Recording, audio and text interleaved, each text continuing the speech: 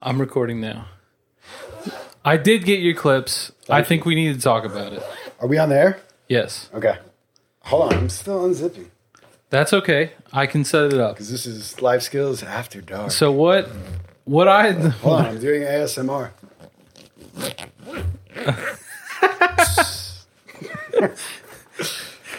Dude, I think we should play the full 6 minute clip. Play the full 6 minute clip. 1, 2, 3, 4, 5 texts.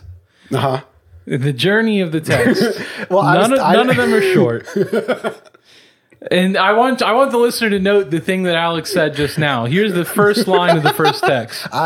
6 minutes probably too long. I know this is a long clip as is, but I'm thinking up to minute 3:38 is worth it. Minute 3:38. Do you want me to go from 1 minute to 3:38 or minute 3:38? But like, if you all you wanted to say is 3:38, why wouldn't you just say 3:38? I think that is all I wanted to say, and I don't know. And just so you're starting I think out at 1 minute mark to 3:38 because there's like establishing stuff. Maybe I'm not sure about that. So we're starting out with just agreeing that it's too long. You just want till 3:38. Well, that was me yesterday, dude. That's not me today. But let's do the timestamp on this. It's at 5:17. You said it's too long. 5:19.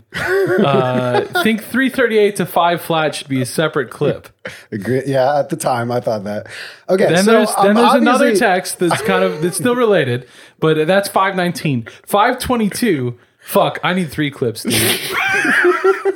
And then you walk in here and you're Full like, clip. we gotta. And hey, you know what, dude? I knew that's what was gonna happen. I've got the whole thing. Oh, awesome! Dude. I knew you were just gonna it's obvious from the progression. Well, I was that you were waiting to give yourself permission. No, I was texting you in real time. I know because I pulled it up on YouTube, and I was like, "This is 6 minutes. He won't do it."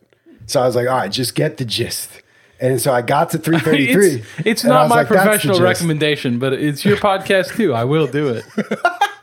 Well, dude, it's fucking an odd. Did you watch the clip? I did. It's incredible to roll it in. It's like I watched it. I do like it. I'm glad that we are including it in this because I think it's what we really like. You know, it's fucking giving us something to really chew on. Definitely, it's great stuff. Yeah. I totally understood why it's not in the show.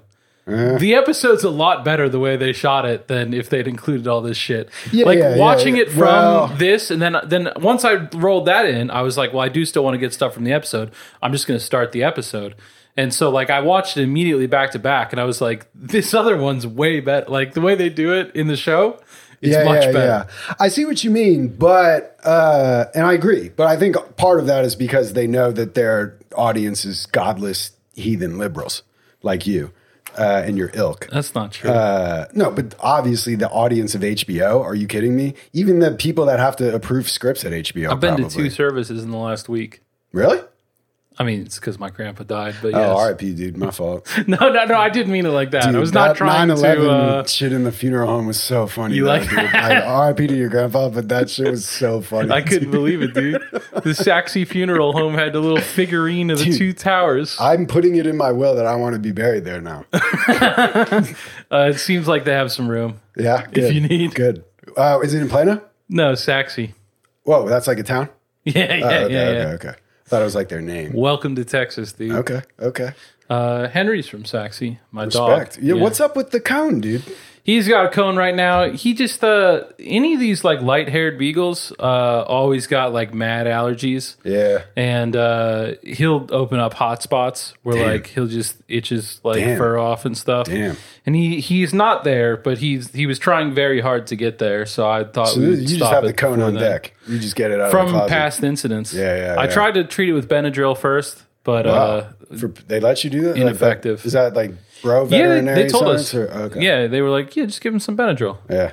But that worked for a while, and then I saw him scratching hard 5 minutes after he had I guess it takes a little bit for the Benadryl to kick in, but I'd given him a Benadryl recently, and for several hours after that, he was still scratching. I was like, sorry, dude. Damn. We're just going to have to cone it until this passes. I feel bad for making fun of him. I called him Conehead. Nah, that's okay. He seems resigned to his fate for now. Yeah. The cone is in many ways the locked room of this episode. Okay, I don't know. I think it's a bit of a stretch. Okay, so the clip is awesome. Mm-hmm. It is 6 minutes long. I'm not saying we got to play it right now. I just watched it, so that. I mean, why not? I feel like it's a good starting point. Good starting point. You think? I think so. All right. I don't figure that it's the way this breaks down that we're gonna be able to spend a lot of time talking about the last 45 minutes of the episode because of this clip. Just there's so much. Even if this clip didn't exist, like just we have to. There's a lot that happens in this episode. I'm not complaining at all. Let's not play the clip yet. If it comes up, it comes up. It's up right now. Just play the clip, dude. It's 6 minutes long, dude. I'm aware of that. All right. But so that everyone understands what we're doing, it's a deleted scene. Yeah, and it's the only deleted scene so far on the Blu-rays. Okay. Like of the first 3 episodes, it's the only one they've included. They don't have a director's commentary, they don't have any commentary, which almost all HBO Blu-rays do in my experience. So I think they are being deliberate about what they include. And so when you were like, it's better without it, I'm like, yes, but officially the package that is True Detective Season 1 does not include it, except when I purchased it, it did. You know what I mean? Yeah, no, I think that the way that they're deploying this is good. I think it's great. The good, it's good storytelling to like do it the way that they do it in the episode. But they did ruminate on this, and if you want to do a podcast where you take 4 fucking hours to break down every episode, like here's something that is like it is germane, Definitely. like it's absolutely capturing, like the viewpoint of the people making the show. I think so, yeah. And mine. At times, though, because you were breaking it up into different parts. No, I know, you liked some of it and didn't like others. When I watched it today, I was like, I didn't even remember. I didn't have timestamps because, like, I watched it on YouTube when I sent it to you, and then I pulled it up on the Blu-ray just to see if, and it was. I was like, I bet that's the one deleted scene because on the menu, I was like, don't watch them yet. Keep it because I just saw on the Reddit, like when I was looking up, trying to confirm the yearbook screenshots that I was looking at. What were the yearbook screenshots you were like? Are you jumping ahead of episodes again? I think I'm jumping back an episode. No, we haven't had yearbooks. Yeah, we definitely had a yearbook. When? He's the light, the way of light, the light of the way yearbook. They got it. They get it from Olivier's grandfather, Marie Olivier, in this episode. In this episode, you telling me she ain't don't drown? Yeah, that guy. Yeah, okay. In the box he saves, there's a yearbook. Okay, and Russ flips through it at the end. And you paused it and... Yeah, bro. You watched my Instagram story this weekend, didn't you? I did. What do you think all that shit was? Yeah, no, that's what I'm asking. Oh, yeah, that's what that was. Yeah. That was me getting ready for this now. Cool. I live for this shit. Me too, man. Let's play this clip. All right. You were as blind to him as your footprints in the ashes, but he saw you. Beneath every disguise, every gesture fought so true, every silent resentment. He saw you in those dark corners.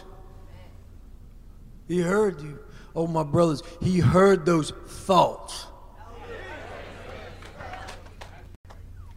Now, I'm here today to talk to you about reality. I'm here to tell you about what you already know. That this is not real. It is merely the limitation of our senses, which are meager devices. Your angers and your griefs and your separations are a fevered hallucination, once suffered by us all, we prisoners of light and matter. And there we all are, our faces pressed to the bars, looking out, looking up, asking the question, begging the question, are you there? Would that we had ears to hear, because every moment, every now is an answer.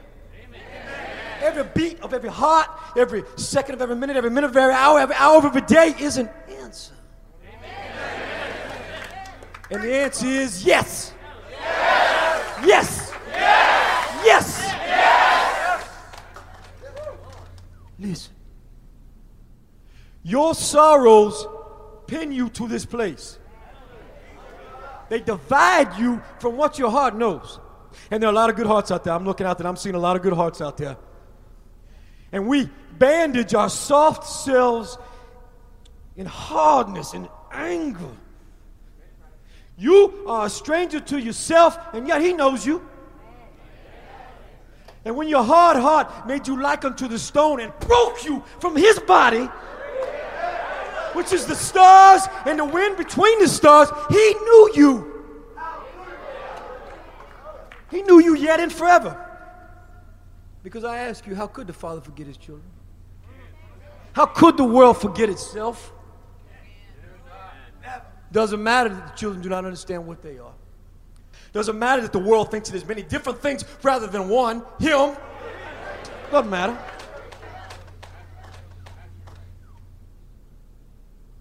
My sad and joyous and frightened and courageous brothers and sisters, I want you to do something for me. I want you to close your eyes. I want you to close your eyes and let your chest swell as his lungs. Feel his portion in us, in each other. Every single one of you sitting here today, each other. And I want you to listen for that answer. If ever your sorrow becomes such a burden that you forget yourself, forget this world, I want you to remember this truth. This is indelible as the sun in the sky and the ground beneath your feet.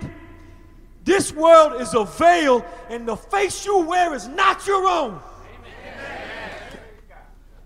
The shape of our true face is not yet known to us. And so I press my eyes to the bars, and I look out, and I look up, and I ask the question. No, I beg the question. Jesus Christ, Jesus Christ. Your arms open and closed. The echoes of my life can never contain a single truth about you.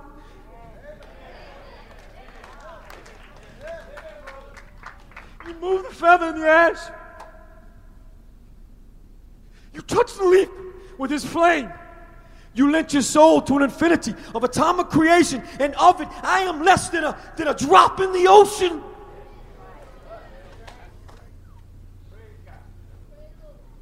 So how then can I know sorrow?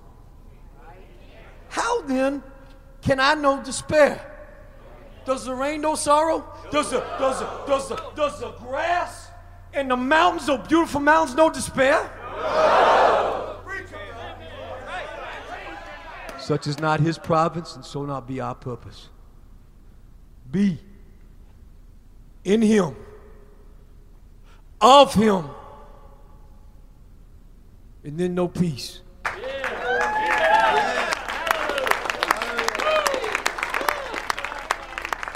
That is his gift to us, our birthright. In the end, we will find ourselves at the beginning. And will at last know ourselves, and our true faces will weep in his light. And those tears will feel like a warm rain.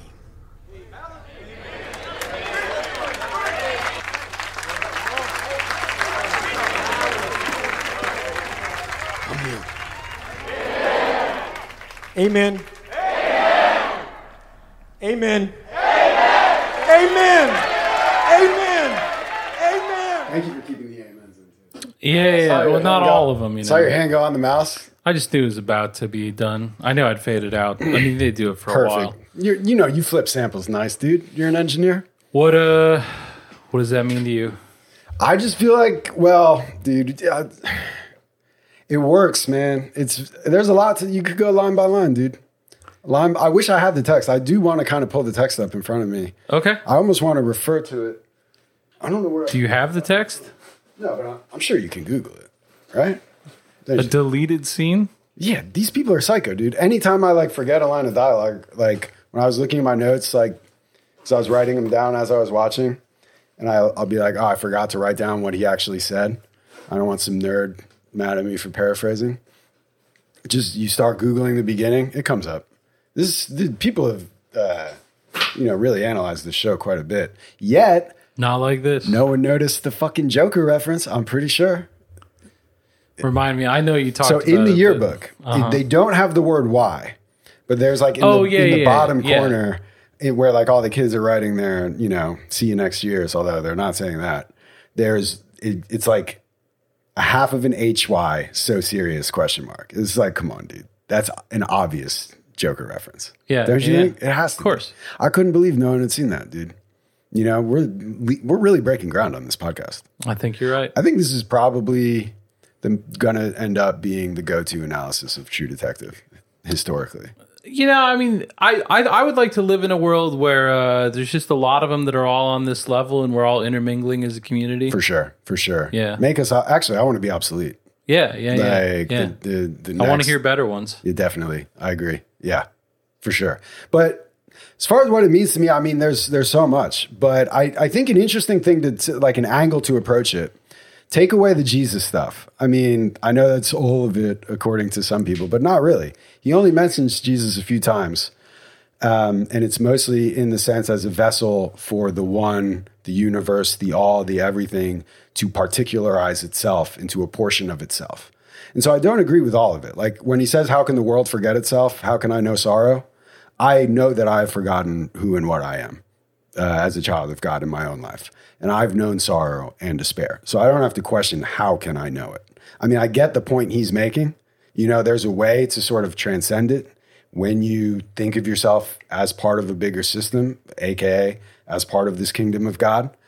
But I think, and this isn't the last time we see this preacher in the show. And in the visual clip at the end, I did detect like a little bit, I don't know if it was a note of questioning or just he is begging the questions that he's begging and he's still struggling with them. But these are the answers when he feels that he, you know what I mean? When he does feel connected, this is what gets him there, I think. But really what's interesting to me is when you do talk about the way the show actually plays it when it airs, some of those clips, they float them in and out and they're good. It's well done. But it's mostly almost like background noise for Rust's soliloquy, or I guess it's a dialogue, but it's mostly Rust pontificating about how much better he is than all of these people in the congregation. And I have some of that for whenever we get to it, but I don't feel like we're there yet. Yeah, no, definitely. But I also found it, so when he is talking about that, I mean, there's a lot with Rust's monologues as well. But he's basically like, these people, they just have a yen for stories. They need, they can't face reality or whatever. And he's up there saying like, none of this is real. And when he's saying like in the clip, sorry, Henry, he's knocking on a speaker for the listener. Mm-hmm. He's like saying, like knocking on things and saying none of this is real, which is just what physicists tell us. I mean, everything he's saying, except for Jesus Christ is the Son of God, the way and the truth of the life, is basically de rigueur. We're not New Age people who identify as New Age people, but the way we're all kind of in this kind of New Agey milieu where if you went to college, you now have to know what breath work is. You know what I mean? Like, I didn't finish, but I don't know what breath work is. Yeah, you do, dude. You know about breath work, dude. We've talked about it at length on this podcast. Have you not noticed, like, everyone on LinkedIn, I'm sure, in your interactions with the business community and the, the self-help, everything. It's like breath work, awareness, meditation. That's like the common prescription for like secular self-help, right? Okay. Be aware that this is all an illusion, that your brain's making up, stories. I guess I know what you're talking about. I'd never heard it called breath work before. So I guess I stand corrected because you're a very informed guy. You're way more, no, you are. You're way more online than I am. Maybe I just roll. Dude, I'll accept that as true. Definitely thinks I'm gay and maybe a woman. For sure. I've realized from my suggested posts, and I think it's because I follow so many breathwork related They accounts. just think I dress good. And they're right. Yeah, that's funny. You got what? So who's serving you up ads on Instagram? It's a lot. Like it's definitely all clothing. I've gotten prep ads, sports related, but not all of it. What have you gotten? Like the HIV medication ads. Okay. Which I do not have. Yeah. It's okay. But if you do, you don't have to. I'm glad that there's prep. No, I'm just saying the ad was phrased in a way that was like, they think that I'm having sex with men. Uh-huh. You know what I mean? Ooh, this one's, to get some examples, I opened this up and what do I see here? But a podcasting equipment package from Amazon. Look at that. What Maybe kind of mic I is that? do need one of those. I guarantee Is that it an Amazon sucks. branded mic? It has to be. I can't see what it says. I'm wearing an Amazon t-shirt right now. But I can tell you this mic fucking blows. Yeah, I mean, it's no Yeti. That's right. And certainly no Rode Podcaster. What's that? Is that what this is? Yeah. You got new mics? No, I've had these for years. I thought you had Blue Yetis. I own a Blue Yeti, but that's not what these are. Okay. I Cool. mean, I do podcasts, of course. I got 2 of them, dude. Yeah. Got All right. doubles. 2 Blue Yetis. Might have to get triples. Okay. Yeah. Okay. Should I get some instead of those headphone mics? No. Those things are getting old, man. The ear pain is killing me. Just like, what would you do though? You're gonna hold the mic the whole time. You're gonna set up little tables over by that thing. Right. That's why those headset mics are great. That's a good point. Because you don't have to have like an arm, and It's a great point. Yeah. You got to be pretty committed to you're right. podcasting to move to anything else. In my You're opinion. right. You're right. Yeah, but anyway, I just think it's ironic. Like a lot of the HBO audience is agreeing with Rust watching this, but the guy is actually saying basically what the general culture believes. The main thing that jumped out to me is that the words they're putting in his mouth, I think, tip that the show doesn't agree with Rust. For sure. Like, it would be very easy for Pizzolatto to like go up and have like a very Creflo Dollar, like more nakedly greedy. Yeah. Like, if you're trying to make a caricature of how bad religion is, Yeah, just you would not have Uncle him. Baby Billy, dude. Yeah.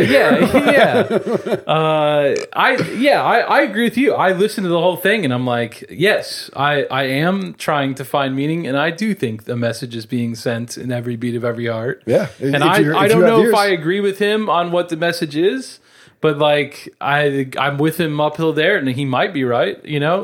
So I don't think that they're making him. Like, they're doing enough with like Rust obviously sneering at him. Yeah. But like, I don't, it's not like the show is arranging everything so that it's obvious that Rust is correct. I would say that I leave it being like, boy, it kind of seems like there's some things here that he could benefit from that he's closing himself off to. And I hope he goes on a journey where he opens up eventually. Yeah. It's like a rare moment where you're like, yeah, Marty's got Rust. You know what I mean? Like, yes and no. I mean, if you want to play the clip now, I don't know what clips you have. Okay. Yeah. Well, but I figure you asked me to play a 6-minute clip. I think you have more to say about it, right? Yeah. Well, I think it informs kind of the whole discussion. So I am glad we played it. I don't have like remarks fully prepared on it because I didn't think you were going to do this. But I just think it's useful if you didn't fast forward through it as a listener. Good job. And if you did, I would go back and listen to it. Okay, come on. I think it's just a useful reference point throughout the show that really does sum up a lot of things that we've kind of been like touching back and forth on. And the main thing I would talk about now is I think in just life, dude, in maybe not in other cultures, but in Western life, since Christianity, if not before, there's like this theme of separation and alienation and feeling cut off from the whole. And how do we get back there? And you can describe it so many ways, like the separation of the head and the heart, the brain and the body, like the mind and the soul. Obviously talks about it in the previous episode.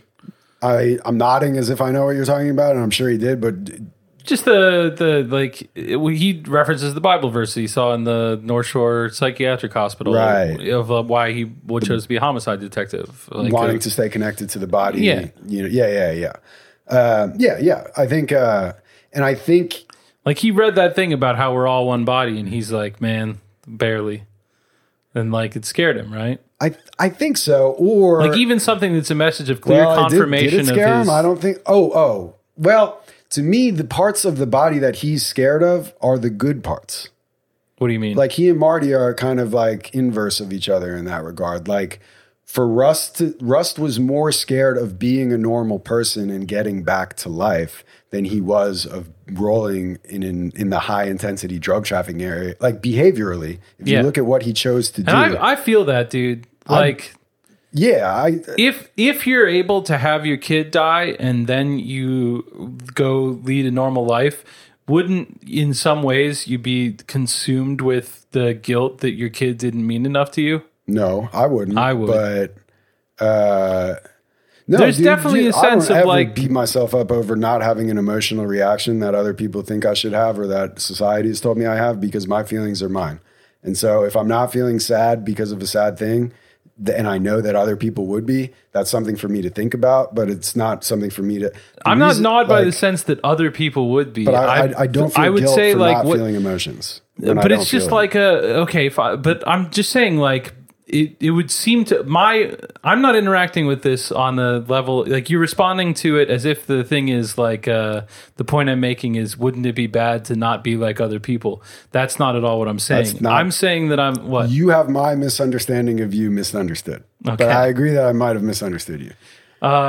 Just that, like, the significance of the child, like, I would want to be fucking sufficiently devastated by something like that I wouldn't want to, like, recover from it, because if I could, it would be, I don't know, like, it would rob the significance from the event that's the only, like, significant thing that ever happened in my life at that point. You know what I mean? No, it's very relatable. It's just not, I don't think I've talked about this on the podcast. I don't mind talking about it.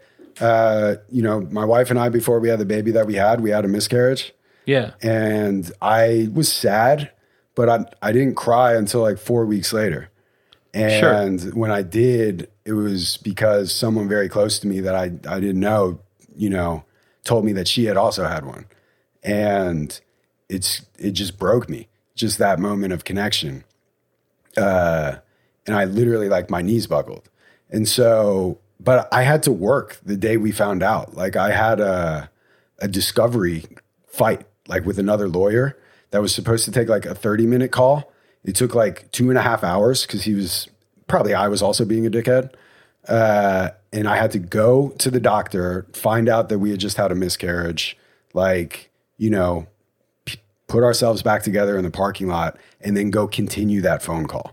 You know what I mean? And that was a really clarifying moment for me, because that's when I knew, work is work. I don't like the work is family stuff, but I was like, I can't tell anyone this here.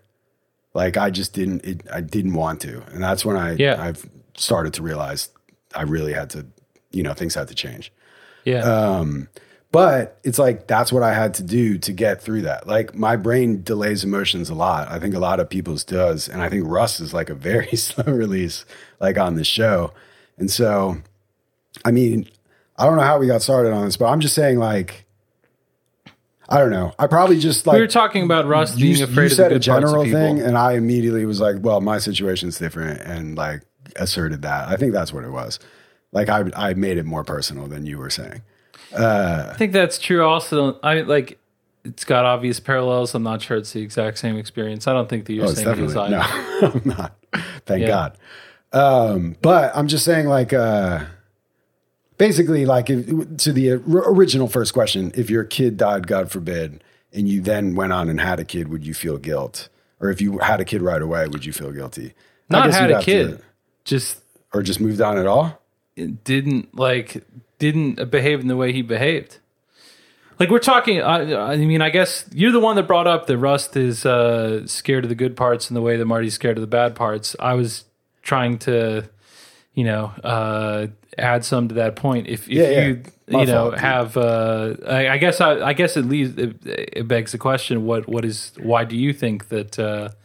What's your theory for why Rust is scared of the good parts the way Marty's scared of the bad parts? Oh, I think I mean, for one thing, he's edgy and raw boned. Like, all of his life, he's sensitive. We're learning more and more about it. We learn about his synesthesia in this episode. And, I'm not saying I'm Russ Cole. Obviously, I'm on record. I'm Steven Dorff in season 3. But I'm sensitive in some ways. And I think you are too. I think a lot of kids at Excel were. And the world can kind of, like, you get some scars from it, man. They fuck with you. And, we don't know much about Russ's backstory except that whatever his relationship with his mother was not one that makes him care whether or not she's alive as an adult. He does seem to have had a good relationship with his father. you know, at least what the show gives us. He lived in Alaska for the first 17 years. You think he had a good relationship with his father? Well, he had more of one, I think. Like Marty talks about it. He said, and I don't want to jump ahead episodes, but yeah, it doesn't seem like it was bad. Okay. But I'm just saying, like, actually, there's a good line in this book, or in this episode, when Maggie, to skip way ahead, when she's like, girls always know first. Because they have to. And immediately again, like, not to get, you know, make everything about myself, I was like, also boys who get molested also know earlier. Like, it's just true. And I'm not saying Russ got molested, but like, he learned about the dark side of the world early. And that in many cases makes you close yourself off entirely, just like the minister is saying. Like, you encase your soft self in a hard self. Because when you let yourself be free and vulnerable and playful and childlike and loving, and you let yourself love, you get hurt in a way that you doesn't, not the way like getting hurt physically hurts. Like, you get existentially wounded to your core. I mean, a lot of the self-help people now call it the mother wounds, which is, you know, kind of weird because it makes it sound like it's like my mom must have been terrible if I have it. But what it really, I think, refers to is the separation from like the unity of our being. And if you're lucky, you do have that with your mother when you're born. I mean, that's like what attachment theory is. And I have a passage from this book I want to read. Okay. It's another long clip, but I think it's kind of a similar explanation, because this episode, The Locked Room, is all about like consciousness and stuff. And so when he's saying like, your sorrows pin you to this place, I think that's kind of like, as we become individual, as we go from a wave to particles, that is a separation. And there's like a sense of loss. That's like the human condition. I almost think like feeling alienated from the community is the only way to connect with the community. To be like, hey, this is how I feel disconnected. Does that resemble how you feel disconnected? Yeah, you're right. You know what I mean? Like, yeah. And so, and I think we've talked about this before, but again, to fast forward, the cop that they refer to that threw up in Russ Blind Date's lap is Geraci, Steve Geraci. That's the character's name. He's the guy, he has a mustache. He's the one in the first episode that McConaughey slaps and is like, say it again, Rummy. Yeah. And so he's the one that I referred to in a later episode. This isn't like a plot giveaway. He says it in relation to a case, but I think it's obviously resonant, where he's like, I wanted to get back to the mother and I couldn't. And I just kept going, you know, and then I just kept going, you know, talking about a victim. But again, I want to get back to that mother, that state of unity, you know, with the world. And so when he's like, how can the world forget himself? And talking about Jesus and talking about putting yourself into the atomization of like a nuclear creation or whatever he says, I think that's basically another way of saying we're all God, but none of us are fully God, which is, you know what I mean? Like, we're all a part of them. Like the blind men and the elephant is an example that you hear a lot. Like, if you haven't heard it, listener, like a bunch of blind men are touching an elephant. You ask them, oh, what's an elephant like? The one who's touching their toes are like, oh, they're scaly calcium deposits. You know, the one who's holding the tail is like, oh, it's the swishy thing. You know what I mean? They're all correct, but none of them are fully correct. I think that there's a way to see all of us as like images of God that way, because there's nothing that's not God, but there's nothing that is God except God, which I think it is all of it. You know what I mean? So anyway, I think, so that back to that like separation theme and like, head in the heart, you know, or whatever, brain in the body. This book it's by Darren Allen. It's called The Apocalypedia. This dude is fucking awesome, dude. He has this other book called 33 Myths of the System. He's like an anarchist theorist. And he won't publish it. I found him on Reddit and like we've corresponded. Okay. But he's like, it's too hot for the publishing houses or something, like the 33 Myths. Have you read it? Yeah, it's online. It's like you can get a PDF of it. Okay. It's sick. Like he's just like, this is the myth of, you know, banking. This is the myth of work. This is the myth of, you know, relationships. Like, and he just gives you his thoughts. He's clearly a psycho. And so this book is the Apocalypedia. It's kind of like did you read in the literature books at Excel, the Devil's Dictionary, like Ambrose Bierce? No. It's just like a funny guy making cynical definitions. Because I was looking at it after I looked at this, he had one that was resonant for this show. He defined a husband as one who, having dined, is responsible for care of the plate, which I was like, that's pretty dark. Or maybe he just means, you got to clean up after yourself once you get married, but I don't think so. And, with this show's like imagery of like women being consumed and stuff, I was like, damn. But anyway, so I feel like this book is kind of like a modern take on that. He has like weird whimsical words that he makes up and stuff. And I don't always like all that kind of stuff, but I knew he would nail it on consciousness. So first, his short definition of consciousness is either, it's a noun that is either 1, the artist, or 2, the canvas. Just let that sink in. Give it to me again. Consciousness, noun, either 1, the artist, or 2, the canvas. Okay. Just I have nothing more to say about I like that. it. I do too. But he then has like a little essay. So we've already played a 6-minute clip. It's not super long, but I am going to read it. Is that okay? Of course. All right. When you look at a table and a chair, you usually see them as separate from each other. The table is separate from the chair, which are both separate from the surrounding room, and the room is separate from you, the observer. These separations are created by an activity in the mind, a focusing activity called hard consciousness. That's another defined term in this book, but I'm not going to flip to it. Before this activity, there are no such divisions. The table, chair, room, you, the whole present moment are one single undivided experience. This is the way babies who do not have a well-developed focusing mind perceive the world. This does not mean that there are no separate divided objects in the real world, that the mind literally makes up the bits of the universe, see paradox, but that reality can be experienced in 2 different ways. The focused, divided experience of hard consciousness and the undivided or less divided experience of soft consciousness. Hard consciousness is obviously important. People who can't tell one thing from another are insane, but it has a monstrously disproportionate prestige in the modern world. Scientists and their modern students take it to be the distinguishing feature of humanity, the foundation of human achievement, and the acme of human intelligence. All scientific and psychological study is directed toward its nature, and all education is founded on its supposed wisdom.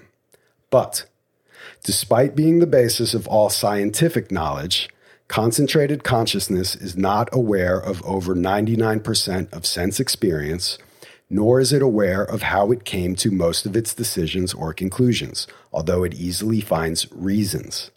Hard consciousness is a thin, focused torch beam, unable to see anything outside the beam, including the torch itself, but assuming, because it sees itself everywhere it looks, that the whole basement is full of light. Soft consciousness, on the other hand, experiences the context or present as a whole, with hard focusing as one useful, thinking, isolating part. Soft consciousness is the I that is behind or is conscious of me, the I that includes the entire scene rather than the me, which is comprised of and focuses on isolated, literal, unparadoxical bits of it.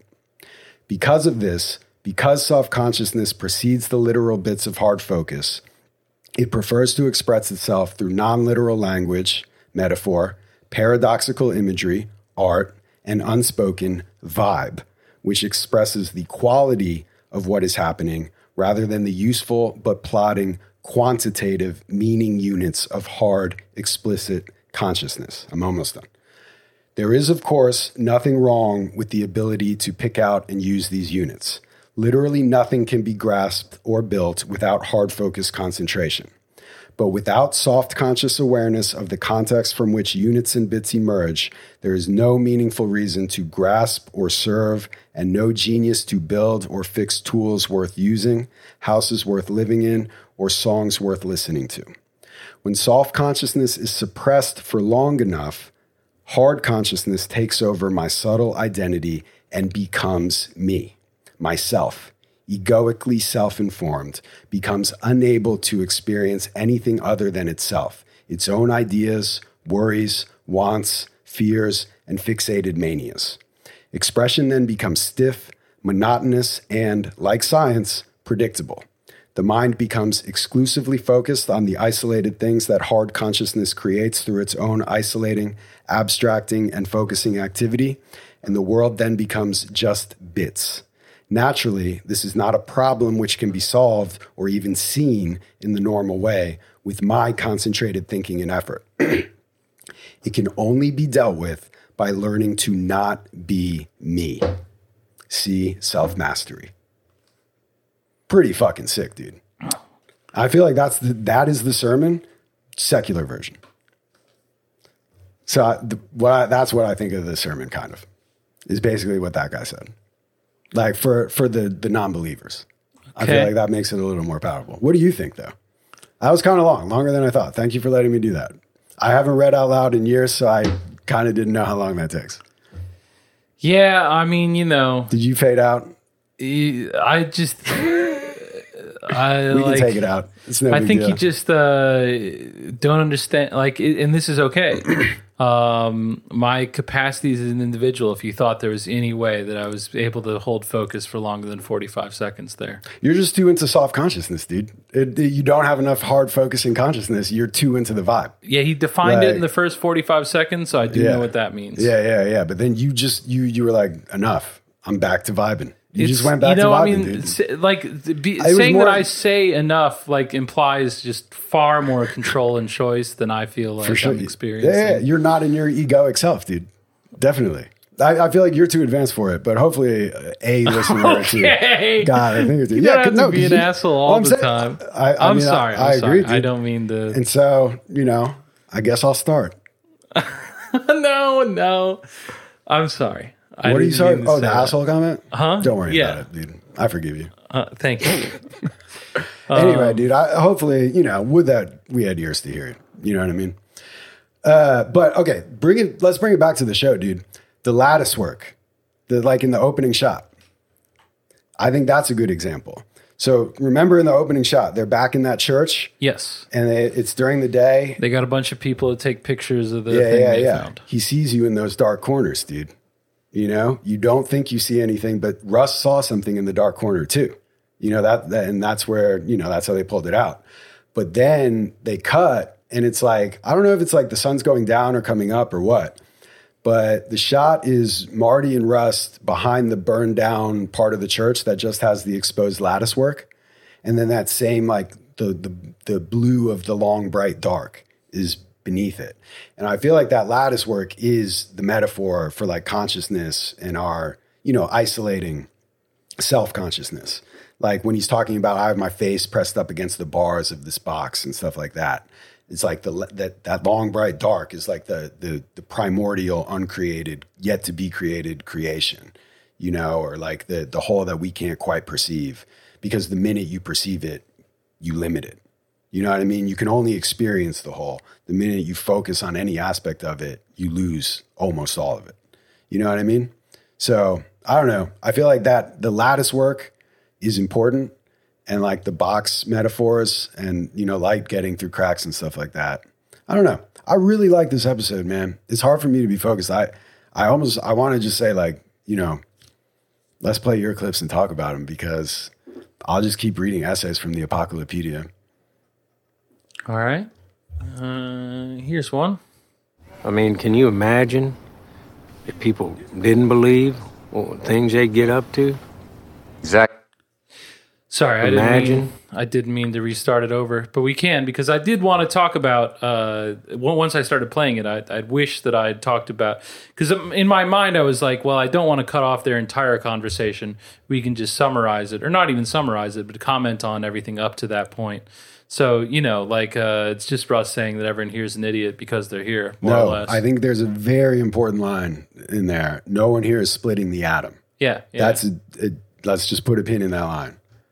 Well, why? Let's talk about it now. What do you got? Well, okay. I mean, there's other stuff you want to talk about, but that line I think is like the whole episode, dude. Okay. No one there is splitting the atom. They're in the unity, dude. That's why they're there. They're in a community. We're atoms, like we're atomized. And, you know, to fast forward. I don't think that's what he means, though. Oh, really? Then why, during the minister's speech, does he say, you know, we are the wind and the stars and the, you know, the space between them, which echoes the theme song of the show. And then in, I think, the only flashback sequence the show has deployed so far at the end of this episode, when Rust is talking about all this useless spinning that we do and bumping and colliding into each other, interspersed with men and women dancing, whirling around in individual circles while being in a whole whirling mass of circles. Like, you don't think that resonates with the atom?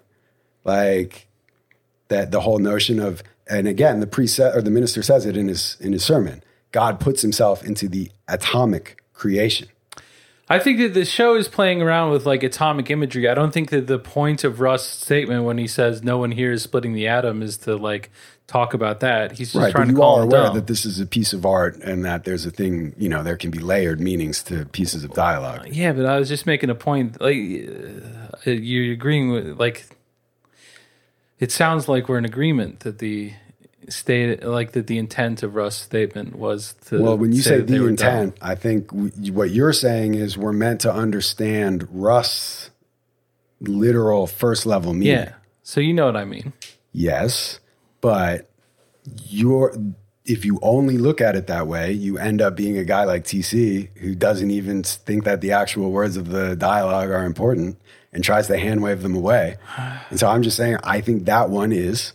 I think it resonates thematically, which is what we're here to do. Explore and pick apart these things and ruin our friendship. And, you know, I'm dedicated to that. So, yeah, anyway, I don't know why I'm so ornery right now. But I do think it's an important line, dude. And I do think that the fact that the minister makes the exact same reference in the full sermon, and then we end with, like, basically Rust describing people in quantum physics terms, is all meaningful. Like, none of it's an accident. Nick Pizzolato's a genius, dude. You think he doesn't know this shit? You think Nick Pizzolato's hearing this? If he hears this, he's going to be like, damn, I didn't ever think about that atom stuff. I think if Nick Pizzolato hears this, he'll have a more accurate understanding of the points I was trying to make. So I'm not especially worried about how they'll be interpreted by him. I hope he does, dude. I think it's possible, dude. You know? You never know, man. But yeah, just, you know, Rust. I can't wait till he comes on. Business about these people being dumb. I just, you know, I don't know. Yeah, what about that, do you think? What do you think? I mean, I think he's wrong, right? I mean, they do seem low IQ. It's worth commenting on it. Well, no, I mean, but he doesn't. I'm not sure that that's true. I'm not sure that like enough is revealed about like the people there. Yeah, I'm mostly thinking about Bert. They look like, yeah. But Bert's not the only person shown. Right, of course. Yeah. And I think that it is true that there's this is an argument you have to interface with in the world, right? Like there's lots of people who think that anyone who believes in religion is dumb, right? Yeah, for sure. Christopher Hitchens, and etc. Yeah. And what I mean, just commenting on that, I think that there's a certain kind of approach to the world that requires a certain amount of intelligence that when you have that approach doesn't really allow for religion. And so I see how people who are like too quick to worship that. Could you elaborate on that? Like, if you have I mean, like, I definitely think that focusing on the provable is important as a way to understand the world. Could you give me an example of something provable? I mean, you know what I mean. I do. I guess it's one of those Rust things. I do know what you mean. That the arm of this microphone stand is black. Yeah. Okay. You can prove that? I mean, I can look at it. It looks black to me. I understand. But like, surely you grasp what I'm intending to say by that statement. Kind of. I mean, I do, but I don't agree with. I don't agree. So I'm like defensive as you're laying these things out. I'm like, so you're like, I don't focus on the provable much in my life, except I do. I mean, we all do. I definitely know, like, I'm like, oh, if I turn the faucet on and water doesn't come out, I get upset because I do expect based on my experience that it will. You know what I mean? Like, I mean, the way that I came to this entire thing, like kind of where I started to get certainty that the things that I was taught in church, or I felt certainty at the time, that the things that I was being taught in church, like, you know, specifically by the mystical aspects, were that I was silly to believe them, was like through baseball. Like I read the book Moneyball. I extrapolated the approach that they brought to baseball to other parts of my life and thought that, you know, well, this doesn't really hold up to this sort of scrutiny. So you sabermetrics God? Well, I mean, you're asking for examples. You gotta. I would like to know more about the Moneyball approach to religion. I'm trying as much detail as you got. Okay, thank you. And so, like, you know, there's been plenty of times, most of the time that baseball has been played and people have been compensated well to try to put together teams to play it. They've been quite happy to be things like, well, you know, we're really going to need some clutch hitters here. Right. Like whenever the moment's big, we need guys that can get big with it. Right. Sure. And that's total bullshit. Like whenever you just look at, like, whenever you try and study the issue of, like, are there people who can repeatably raise their performance level with the game situation and the leverage? Like, there just aren't. Like, if you try to study the question in any sort of serious way, you can't prove, like, statistically that some people play better in higher leverage situations in a consistent way across time. Can you prove that they do not? I mean, like, you can just look at their stats. Like, do they get hits more often whenever the leverage is higher? Like, you can measure all these things. There's no clutch performers in baseball? It's not. There's no one who consistently elevates their level of performance across their entire career whenever the leverage is higher. See, that's an absolute truth. Let me jump in. It's not an absolute truth. It's a quantified truth. Okay. So, because all you've done, listen, I haven't read Moneyball. I read Robert McKee talk about how good the script was.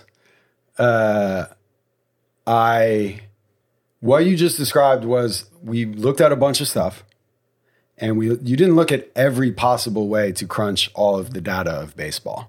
You don't know that, but go ahead. I do, because there's infinite permutations. Like, there aren't, you know what I mean? Like, I believe in God, so there's always more.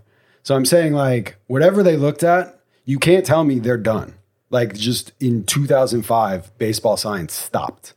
And there's nothing more to learn. They know it all. This is the way to have good baseball. First of all, once you describe a system, you've changed the environment you're in.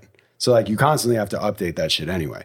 Like, for all we know, somebody heard that Moneyball truism and then started to focus on, like, well, sports psychology. Why are there no clutch performers? What would a clutch performance even look like? And maybe certain games matter more than other games. And so actually it's more about the vibe. And none of that shows up in your data because it looks at playoff games the same as World Series games, the same as regular season games. But actually, if you're in game 7 or whatever the fuck it is, Frank Thomas, like, actually did crank it, like, every time. I mean, it's just something, I'm not a baseball guy, but I'm saying it doesn't appear to me that they've ruled out every single possible definition of clutch or of context dependent performance. I'm a clutch player. So maybe that's why I'm, like, defensive again. But I'm just saying, like, I'm not saying... You're not a player at all. I mean, okay. I get what you're saying in a Rust way. But I also get what you're saying in the larger way, and I disagree with it. But seriously, like, you can't... You're worshiping these people. If you really think that they solved baseball in 2005 and we all just have to play according to that script...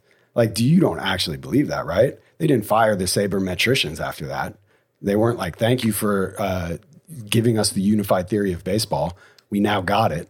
It's not like that's the only question in baseball that you would need to answer, but, like, that's not an especially tough one to answer. It was asked and it was answered.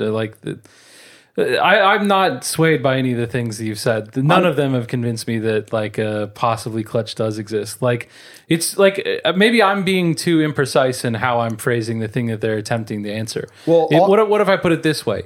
Do people have a higher batting average in a higher leverage situation? Like we can measure batting average. What do you mean higher leverage? Like, you know, look at the score of the game. I mean, like. I don't know the exact, like leverage is like, you know, accepted like on the Fangraphs glossary. They'll give you a thing for it. I don't know what any of this shit means, and I'm going to do what you did when I tried to read the thing. It's not important to me, but let me ask you this. Okay. The sabermetricians are in the conference room, right? Actually, let me back up. I think it's like what Marty and Russ are talking about when Russ is like, all we have to do is pull every dead body that's ever existed in Louisiana and look for these 3 things. And we'll find him. And Marty's like, we don't have the time. That has to have been the case for sabermetrics. Picture all the sabermetricians in a room together, and they have an intern, right? And they're like, all right, we're about to give the Oakland Athletics our recommendations and our report and all that. And there's some little whippersnapper who's like, but we didn't look at, you know, all these theories. Don't you think it's plausible that at some point the sabermetricians were like, no, we have to stop with the data gathering and start analyzing the data we have gathered and draw conclusions from it, right? I mean, that's normal. We live in time. Like, I don't know. I'm trying to like. I'm just saying these guys explain aren't gods.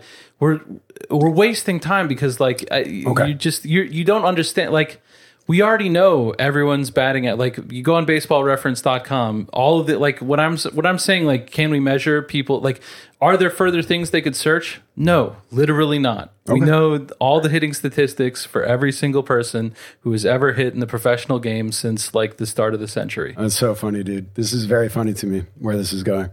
So why do we play baseball? Why don't we just get calculators out and figure out who would win? It's fun to play baseball. I don't know. What do you want from it? Like, I mean, why is so far afield from any... does sports gambling exist if we already know everything? Because of course there's like that's what I'm saying. What the spread? But we can know with some accuracy things that have already happened, and based on that, make some guesses about how this fucking works. Yeah, but guesses. Yeah, I agree. Thank you. Yes. Okay, well, we've got a really fucking good guess about whether or not you can hit for like it's not that good, clutch in a situation. It's very fucking good. Sports gambling exists, dude. I mean, there's clearly, it is rife with uncertainty to the point of billions of dollars a year. Like, you know, I don't know. Let me tell you how the law works. Tell me. My point there is that I know less about it. So it would be foolish for me to try to dictate. I don't know. I thought you were going to tell me something because you know about beginner's mind? Sure, yeah.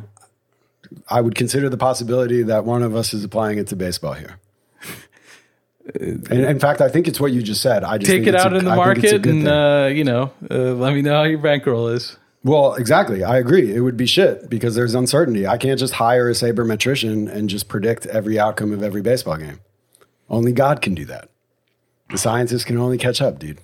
I mean, there's plenty of people out there who predict it better than the people who are setting the lines and make a lot of money off of it. Yeah, I believe that. Okay. Yeah, definitely. Well, they all agree that clutch hitting doesn't exist. Okay. They have podcasts. They talk about it. That's interesting. Do you think that they're unaware that their podcasts are market movers? I know that they're aware that their podcasts are market movers. Why else would they do the podcast? And they're in those markets? Yeah, so you're saying they're lying about the clutch stats? I think that I don't know. Anyway.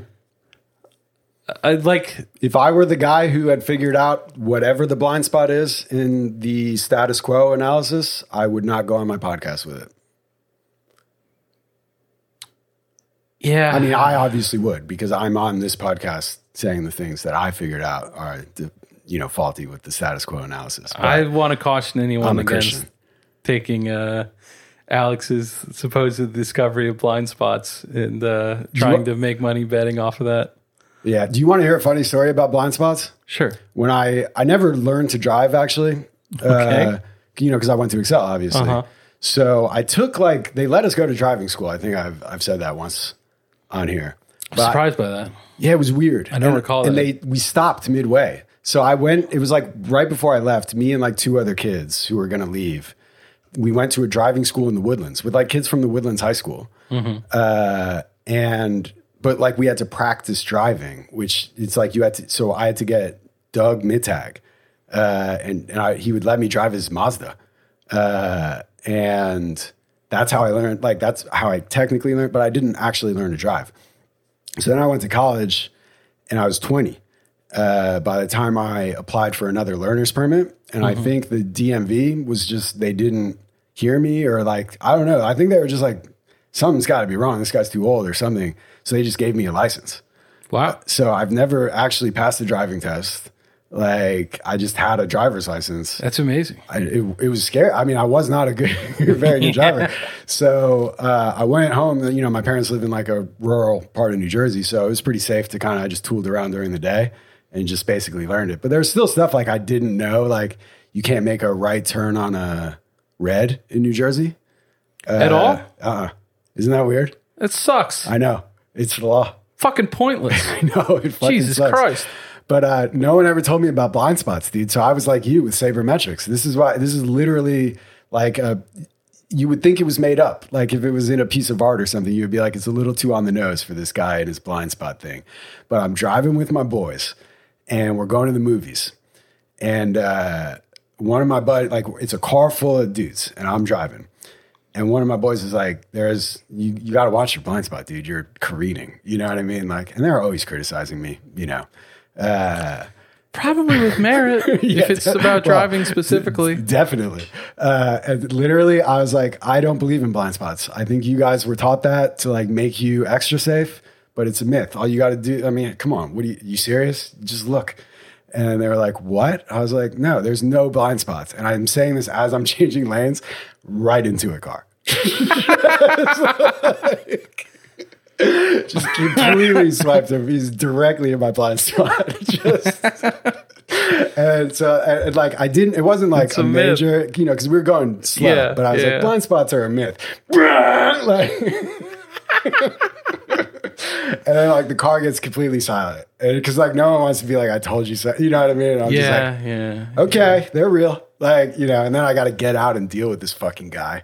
Mm-hmm. So anyway, look, I know that I can get too cocky with my positions, even with respect to blind spots, but that kind of did hammer it home for me, dude. There's a lot we don't know. And if you would listen to this thing I read, he does make that point. That's hard consciousness, thinking that just because the only thing it can see is the only thing it can see, that must be the only thing.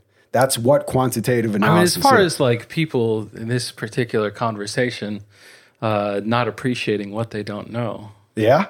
I kind of think that I know more about baseball than you. You should just... I agree. And I think that's why it's so hard for you to admit that there could be things that you don't know. Well, I mean, that your heroes don't know. No. But I've tried to narrow it down to the point of like the batting average can't be like doesn't there's no increases their batting average across like a large sample in response to a higher leverage situation. Yeah. And what I'm saying is that's like an easily provable thing. Okay, like fine. That's just math. As long as we all agree on and like if you want to say like math doesn't really exist, no, like, I want to say we'd have to agree on each definition of every word in that sentence. I mean, to your point about how the law works, that's how you fight those things out. Like, let's look at each word and what you meant by it. And then because words are slippery things that can only define what, you know, in terms of what they are not, we can look at whatever definitions we agree on, things will be excluded.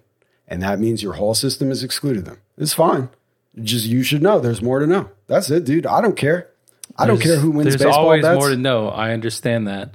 I'm saying just like this is like fourth order point about like I haven't even been able to make like get to how you got the basic applied thing. This to God. Yeah, let's get to that. I've been trying to for a while. Skip to that, dude. Okay. Agree to disagree. I'm Bert, dude. I'm just waving my hands to the baseball gods.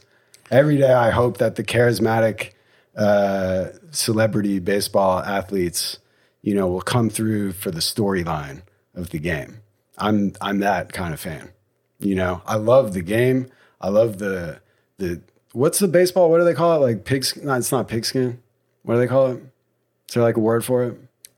The leather ball. You know, the stitches. I love the damn stitches, dude. And popcorn, you know? So I mean, just there's a lot of ideas that people putting together teams had previously held. Like batting average being important being one of them. Like that they would exclude batting average, or they would exclude on base percentage in favor of batting average.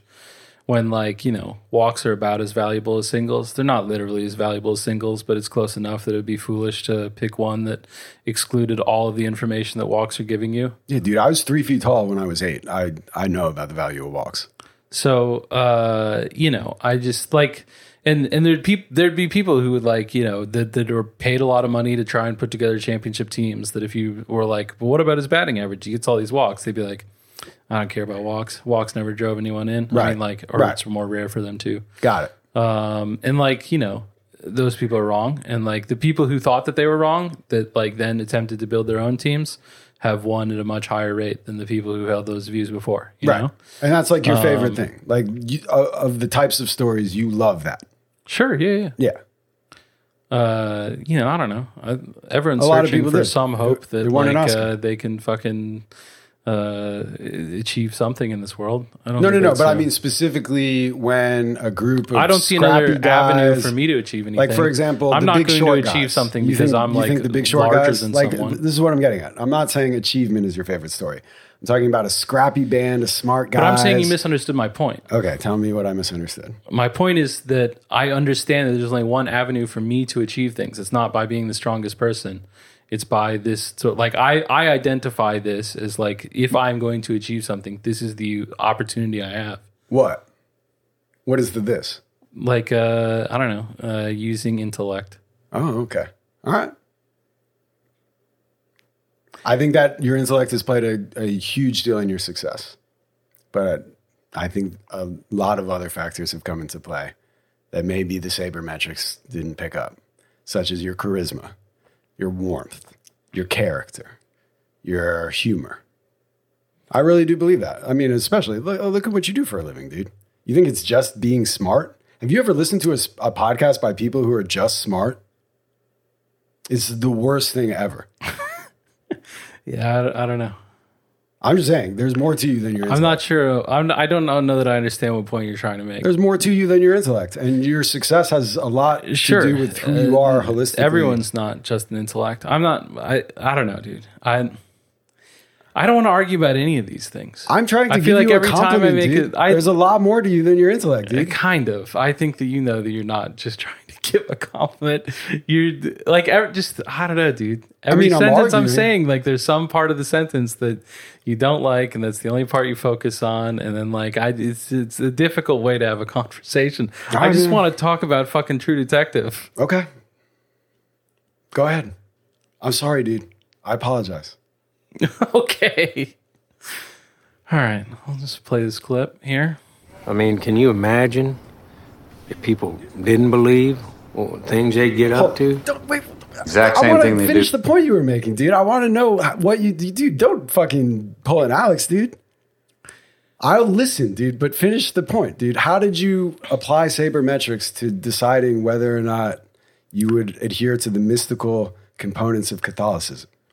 There's a lot of things that people that you would have thought that were smart and informed believed fervently, that whenever anyone checked to see if they were right, they weren't. Like what? For religion? Whether or not batting average was more important than on-base percentage. Okay. I'm ready to accept that point to move on. If, they can be wrong about that, then what can other people be wrong about? But how is that not also true of the fucking sabermetricians? Of course, everyone can be wrong about anything. That's all I fucking wanted to hear, dude. You think that I didn't think that everyone can be wrong about anything? Let's move on. Just tell me more. So people can be wrong about religion. Yeah. And so whenever I looked at the ways in which that Joe Morgans of the world were wrong about baseball, you were able to prove they're wrong by the people who I liked had something to support their beliefs that you could point to, like hard data, not just mystical thinking. Uh-huh. And if I ask you all right, so you say this is actually his blood, it looks like wine to me, can you do anything to convince me? And they're just No, well, you gotta have faith.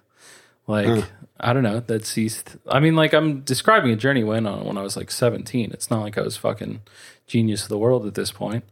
As a child discovering things that, you know, children have to discover at some point. And, you know, it occurred to me that if it looked like wine, it was probably just wine. All right. And I just hadn't really had confidence in that before, you know? Like, I was like, well, I'm just a kid, and the priest says it's blood, so. Okay. And so where did that take you? Just kind of thinking if they're wrong about a lot of this stuff. Like, you know, if it seems like they're kind of talking out their ass about a lot of this, like, I mean, I guess I can take away, like, it's good to treat people good. But did I really need the Bible for that? I don't know. Did you ask that priest that you had a close relationship with about this stuff? Not really. I always wish I had the opportunity, but it never really came up. Yeah, because I wonder if his take would have just been like, yes, it is blood, and have faith. I don't think it would have been. Suspects it would have been a little more nuanced. Sure. But I mean, like, he always, like, was... The mystical stuff was not... He just wouldn't talk about it for the most part. Like, he would just take whatever thing and be like, here's a practical way of understanding. You mean like the doctrine of transubstantiation?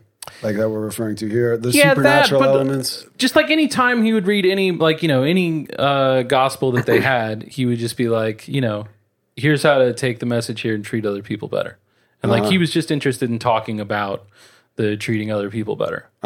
And, you know, like, not in, like, you know, really focusing on the, like, I don't know. I'm having trouble putting words to the thing I'm thinking. Okay. Well, thank you for sharing that. I'm sorry that I made it a minefield to do so. You know? I'm aware that sabermetricians are aware that sabermetricians can be wrong. I would hope there's so. A large amount of otherwise they're no better than the Joe Morgans. Yeah, no. You can take that to the bank. This is not goddamn time. That's not like something that's never occurred to us. Who's Joe Morgan? He's a prominent ESPN announcer at the time that Moneyball was coming into. Okay. Yeah, dude. I mean, I think like for something that makes more sense to me, like the politics writers, you know, the take havers. Sure. There was a minute when they could just be like, remember like when Trump was running and it was like, here's what will happen. He won't win Iowa. And because he's a winner, then they'll drop him. All of his base will drop him once they know he's a loser. That's just someone who happens to have an audience talking out of their ass. Whereas, like, I know that I'm just inviting more argument by this, and I know that. Well, we are kind of here to argue. I mean, I don't understand why you take it personally. But no, I understand. It's just like, I wanted to talk about the point, and so, like... Isn't it important that I understand you on the way to it? I don't get weary about arguing at all. I think that it's clear over the course of my work that I love arguing. Yeah. It's just whenever it's like an even match, fifth order. Yeah, I hate it when it's an even match. It's an even match every time, dude. I have respect for all of my opponents. Yeah. Wait, are you placing me in the leagues of other people you've argued with?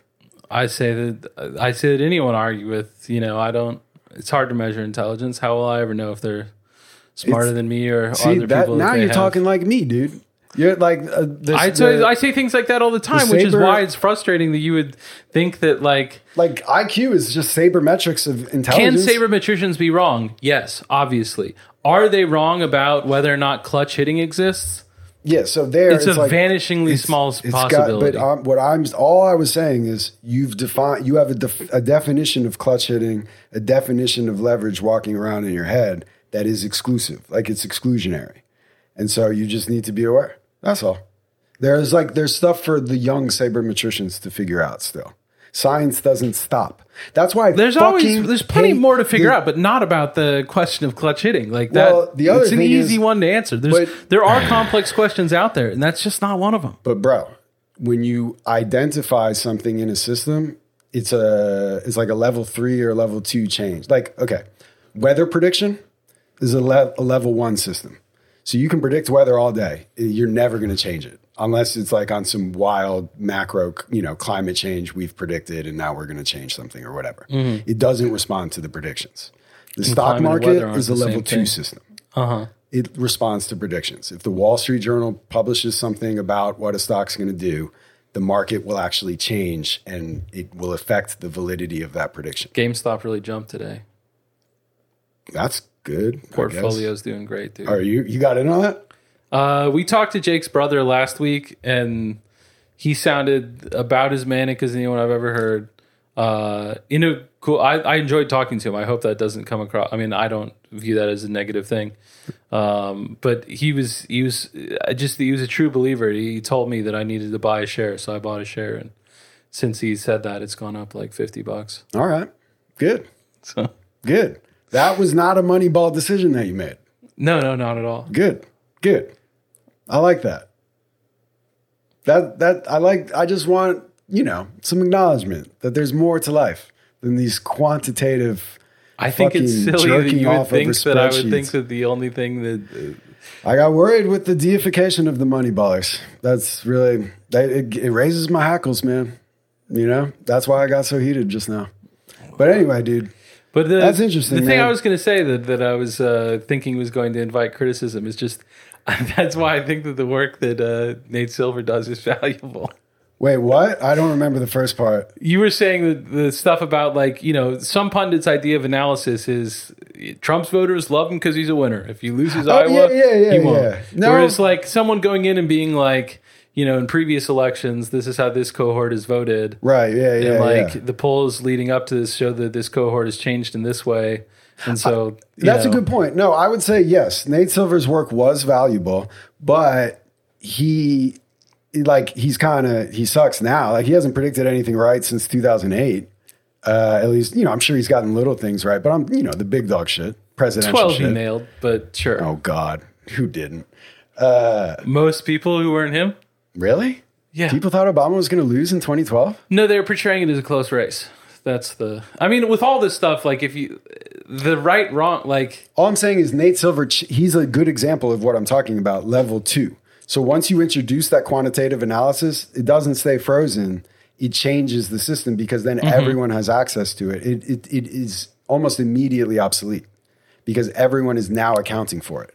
I have friends who are professional poker players. The clutch hitting thing is much closer to a level 1 system. If you say so. I mean, I think there's another revolution ready to be. The binds there are just the limits of human ability. That's what we're talking about. All right. Sounds like what they said about a 5-minute mile. It's 4, but yeah. Is that what the guy did? Roger Bannister ran a 4? Yeah. Okay. Well, either way. That you can know the numbers and not know the point proves the point. Let's move on. I know the point, dude.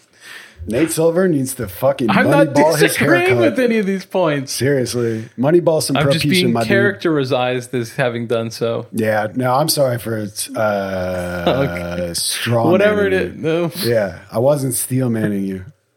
No, I really do. I like to understand. I take you seriously. So, and you're usually on point. So when you're sloppy leading up to something, I'm like, let's get the foundation right. I'm not being sloppy. I'm not anymore, thanks to me. No. Your series of misunderstandings have helped neither you nor me nor the audience. Which one of us do you think is the box man? You can be the box man, dude. I don't care. All right, dude. This is a fun discussion. Where are we at time-wise? Tune in next week for the Reggie Ledoux episode. No, so I mean, I don't even remember how we got off track. I think this has been the best episode we've ever done. Okay. No, this is the kind of shit that makes me smoke weed again, dude. When I bring my full self and just get punished for it, dude. Oh my God. Do you have any weed? Can I just rip something real quick? Can I take myself down to a 6? I bring my full self. As much of it as I can. You understand that in that, whatever. I don't. Now I'm doing the thing if you Let's do. Go. Or if you want to. But yeah, I'm just having too much fun, dude. Okay, so I think that it's my belief that there is a kind of person, people who have a too evidence-based approach, it does I don't think that that's the only kind of smart person. That's my point. but I think it takes like a certain kind of intelligence to like have that. And so I think that people mistake that for smart people don't believe in religion. I think that's what's going on. I just wanted to explain the mechanics because I was ruminating on it. I'm not sure that that's any great insight that I have, but I don't know. It's what was being discussed in the opening of the episode, and I think it's an interesting thing to think about at least a little bit. Yeah, definitely. I mean, clearly. Like what Russ is talking about whenever he says that he doesn't think that they can split the atom. Like that, getting into science requires a sort of evidence-based approach that anyone who's going to believe that this guy can save their lives isn't going to have, right? But I think that there's things that Rust is misunderstanding or not allowing for. Yeah, I agree with that. Yeah. Do you have thoughts on what he's not allowing for? I mean, basically everything the guy said at the clip we played at the beginning of the episode, I think.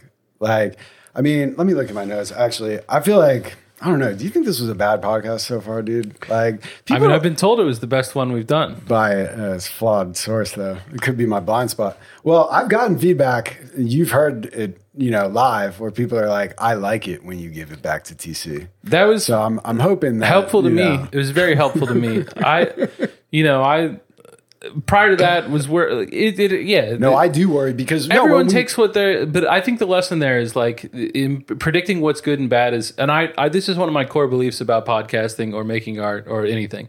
Like, it is impossible to predict what people are going to like or not like. You will be constantly surprised if you receive feedback on episodes about what people's favorite part or least favorite part was. Yeah. And so trying to do anything, like even like the basic stuff of like, you're like, well, I know I killed it, so people must love that part. I've had that proven so many times in my life that it's just, it's so silly to try and answer the question of whether or not it's good, because good to whom, right? Like every single listener's answer is different. True. Anyway, let me look at my notes. Okay, yeah. So, I don't have really specific notes on that. I mean, I think he's missing, like, I don't know. Let's just keep talking. I think it'll come up because I think it's the things we've been talking about. Like, he's missing the role of love. He's missing the role of light. He's missing the possibility that good things can exist. He's missing the possibility that he's a good person or that he's worthy of redemption or that anything resembling that is possible. He's missing the possibility that love is the foundation of all of this rather than, the nihilism, the nothingness that he seems to think is at the center of everything. I think that's it. And I also don't even think he's fully wrong. I just think that nothingness is the same as everything. Okay, I have another clip. I think this will just be a little closer to what we're talking about, so I want to play this. Yeah, it's a good one. The ontological fallacy of expecting a light at the end of the tunnel. Well, that's what the preacher sells. Same as a shrink. See, the preacher, he encourages your capacity for illusion. Then he tells you it's a fucking virtue. There's always a buck to be had doing that. I mean, it's such a desperate sense of entitlement, isn't it? Surely this is all for me. Me? I'm so fucking important. I'm so fucking important, right? Fuck you. Just for a second. Definitely interesting. That's kind of the most emotional he gets, like in his discussions with them. Yeah. Like even when he's talking about the fucking kid stuff, I mean, I guess that's a different kind of emotion. Do you think he's like playing it up a little bit for their benefit? I think it's a little bit of both. I think he believes what he's saying. I think he feels that fuck you. Like, I think he in that moment is actually saying fuck you to something. Feel like he's not in control there. Yeah. I think that it does upset him so much that like he's getting spun up about it. And like it's possible because it's interesting that like I have a lot of criticism for them that like I thought we're here on an information gathering mission and you want to fucking argue with them about it. Like, do your fucking job, dude. It's so important to you that you convince this guy he's wrong in his views about religion, that you're willing to set aside the investigation to put some time on this. What the fuck are you doing? If you think he's a serial killer, get him wound up. It could be an interrogation technique. I guess. the way it struck me was guys who were legitimately upset at their beliefs being challenged. I do think the younger guy, I also got that. But I also think it seems like the older guy is kind of like laying back a little bit. Like, but I think he agrees with the younger guy. I think he just has more control. Yeah. But I could see it being worth, because they all, they ask him, I thought you were gonna. Never mind. I think they're also just trying to understand his worldview. I'm making excuses for them. I don't know what the actual intent is, but it's possible. And it's also possible that he's not like that he knows that that's going to spin them up and his goal is to keep them off foot. And so exactly. I think that all those things are possible, but ultimately you got to say how did it first strike you? What was your first impression? Yeah. And my first impression was that that both of them are acting emotionally. That he is legitimately spun up about the religion. I think so too. Yeah. Bothers him in a real way, and that the way that religion was being talked about was something that other guy is not comfortable with, not used to, and that he reacted legitimately. Yeah, and Marty says in an earlier episode, everyone here is religious except for you. Yeah. And the guy, the way he introduces it, he's like, "Oh, so you think it's all a con?" Yeah. But I think an interesting thing to think about, so what he's really mad about, he's like, because this is actually when I said I Googled a line that I forgot to write down fully, it is this line. I have it written down too. And so he says, the point about the desperate entitlement, me, I, surely this is all for me, I'm so important. Yeah. It's basically, he's rebelling against existence and his own existence. That is what the ego does, that we have a consciousness that does filter things with respect to their importance for us so that we can exist and live. I mean, it's a good thing. You if you don't have it, you are psychotic. But his psyche has ravaged him by doing that. He's just been hurt over and over again, I think, by that. And he's still hurt and he's upset about it. And the story that he's telling himself right now, he's doing basically what he's describing contemptuously. He's telling himself a story and basically conning himself into believing it. This whole world is nothing. That's as arrogant, to say nobody's important, none of this matters, is as arrogant as saying I am the only thing that matters. And it's kind of saying I am the only one that matters because I'm the decider that all of this is bullshit. So I think, Rust is cool, but he's got a lot to learn here. I think, he's in pain. Yeah, I think that he's, easy enough to draw a direct line to episode 1 and whenever he's talking about consciousness being a mistake. Yeah. I think this is just the natural outshoot of that of if you do, and I don't know, dude, I think that there is plenty, it seems to me there's things that point to the idea that how do you square evolution, What do you mean? If you look at how other creatures seem to have come to be the way that they are, it seems like there are a lot of weird outcomes and missteps. Nature has much mystery in it. So that's where faith comes in, I think, for me, more than you must believe that the wine is blood. It's not within the bounds of our minds to be able to comprehend creation on its actual scale. I agree with that. And so I think the true test of faith is could God redeem this child murdering cult? Could all of this somehow be okay in the end? I don't see a way. If I said yes and you said how, I have nothing. Because my human brain sees that it's the abyss for me. To do that, even though the show does make it basically understandable how these people came to be, it's still incomprehensible evil. But there is a certain belief in God that is greater than that, and I think that's what the minister's sermon is getting at. The tears will eventually be warm rain, and we don't always know. We cannot know the full picture, and there is pain on the way. And so I think it's a huge component of faith is maybe things can ultimately get better at the very end. But, that's the ontological fallacy of the light at the tunnel, according to Rust. I'm not waiting for it, though. I think we have another clip coming up about needing a reward or whatever. I think that is maybe Rust has some points there, because whatever it looks like on the other side we can't know, just like what it looked like before this.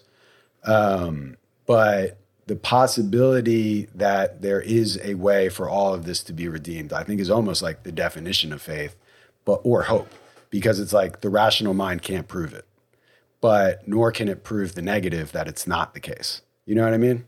And so I just look at my heart. It's not even like a faith. It's like a gnosis. Like I don't know. It seems like something I know, but in a way that like you can't prove it to the money ballers. I was a tutor in college, like for a religion professor. And, it's college. You're supposed to learn to think critically and write about it. And we made kids explain their religious beliefs, basically, in the class. And I remember a kid saying basically exactly what I just said, where he was like, I don't know. I just don't know. And I remember being like, all right, well, this is not an A paper then, because you can't just tell the professor, like, I don't know, but I just know. And I'm almost feeling a little bad now, because I feel like that was right for him to learn how to write a good paper to be a scholar or a student of religion. But in many ways, I was just myopic and not aware of a broader, more holistic way of knowing, or, internal belief or something like that. So if you're listening, John, I'm sorry. I would have given you an A-. But like to kind of, I think I've established I don't fully agree with Rust at this time in my life. But to defend his beliefs, just in the course of trying to present a full picture of our understanding of the show, I would point to something like the fact that we all have an appendix, like I think our common understanding, and life is complicated, or is our understanding of anything correct? Who knows? But our understanding is that it's a organ that is not necessary. And I mean, like, that's clear enough to prove people take it out and they don't die. We all agree on that, right? I see you furrowing your brow. My mom's had her appendix removed. Yeah, and she's not walking around. Yeah. So you like can have your leg removed and not die. Yeah. Well, but appendix removed and like not meaningfully changed, and then you kind of notice. Yeah, that does seem to be the case for her. Yeah. If that's true, then it seems possible the likeliest explanation that I can tell from that is that like nature makes mistakes, or like not all of the things are needed for everything, like there are some missteps that have some that are head scratchers. When you say mistake and misstep, it presupposes an end goal that you at least nebulously have in your mind. I mean, if there was a God making us, why would he include something that wasn't necessary? I mean, beyond just saying like, I can't understand his plan, which like I think that's a valid viewpoint. I agree with you. But it's not necessary. I mean, no one thinks that the appendix just I don't think it's a vestigial organ, right? Like it had a function at some point. That's my understanding. So like the extended coccyx on the tailbone or whatever, because we used to have tails. Mm-hmm. Like it's not superfluous. It's just on the way out. Yeah, but if there's okay, I see what you're saying. Because I mean, in an evolutionary sense, a mistake would be like this whole organ gets made and never had a purpose. Yeah, like that would be insane. That would be like the true like demiurge was experimenting in the laboratory and was like, "Fuck it, give him an appendix." Like I don't know, we'll figure it out later. You know what I mean? Like it's not like that. So to me, but that still shows, dude, the hand of selection is death, bro. It's death and pain, and consciousness is pain. Sorrow pins us to this place, like he said. I mean, that's like pain and sorrow is consciousness. We're filtering for threat detection, first and foremost. We like affiliative shit is much later, I think. And that's really like, what we're all about, like community doing something good, like working cooperatively as organisms. But I think the fact that we've gotten better at that, maybe over time, or at least in some contexts, does suggest to me that, if a peasant in, 3000 BC was like, fuck, this fucking sucks, dude. Like, what's the point? And I'm like, well, eventually, dude, we'll be able to chill and people won't have to. Do you think they did? I actually don't. I don't either. It's so impossible to imagine what their minds must have been like. I mean, to bring it back to the show, Russ says, I think it was this way ever since one monkey looked at the sun and said, he told me to give me your fucking share. Yeah. Like, there's a book, The Origins of the Origins of Consciousness and the Bicameral Mind. It's from the 70s. It's been like widely disproved on scientific levels, but the thesis is very interesting that like basically traces the rise of religion to the rise of agriculture, which does make sense, like historically, because that's when we had surplus. So that's when we could start having, you know, class distinctions among people. But it's like, yeah, he told me to give me your fucking share. Like, that is a cynical way of looking at it. But I also was like, well, actually, though, who was the first monkey to be like, we have shares? You know? Like, that's an interesting thing to think about. Because that's property and ownership. Kind of. I mean, like, it seems like that's just, like, share could just mean, like, what you're eating right now, right? Yeah, I guess. Yeah, so, like, I think it depends. Must have, like, that. So you picture, that's like, not an invention. They're all hanging around the bison that somebody just killed, and it's like, yo, give me your plate. Yeah. Because God told me I get your plate, you don't get a plate. Mm-hmm. Yeah, that's interesting.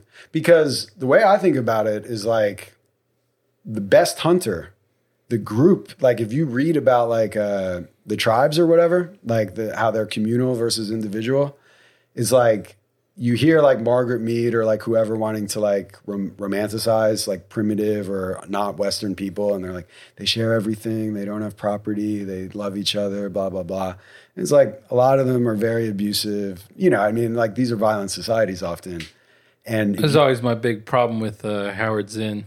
Yeah, oh, for sure, dude. Yeah. Fuck Howard Zinn, dude. No, I agree with 90% of what he says, but the idea I agree with that the spirit I'm with. Yeah. The spirit I'm with. But he's some nonsense.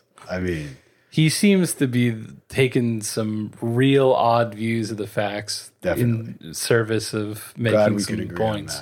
But they're good points, you know, the points he's trying to make. Yeah, I see what he's saying. But like, calm down. Yeah. But I mean, there are another, like, so in those kind of like, just to close the loop, like in a lot of these societies, if you kill a big elk and you're like, I killed this elk, dude, I'm going to eat it. Like the tribe will kill you.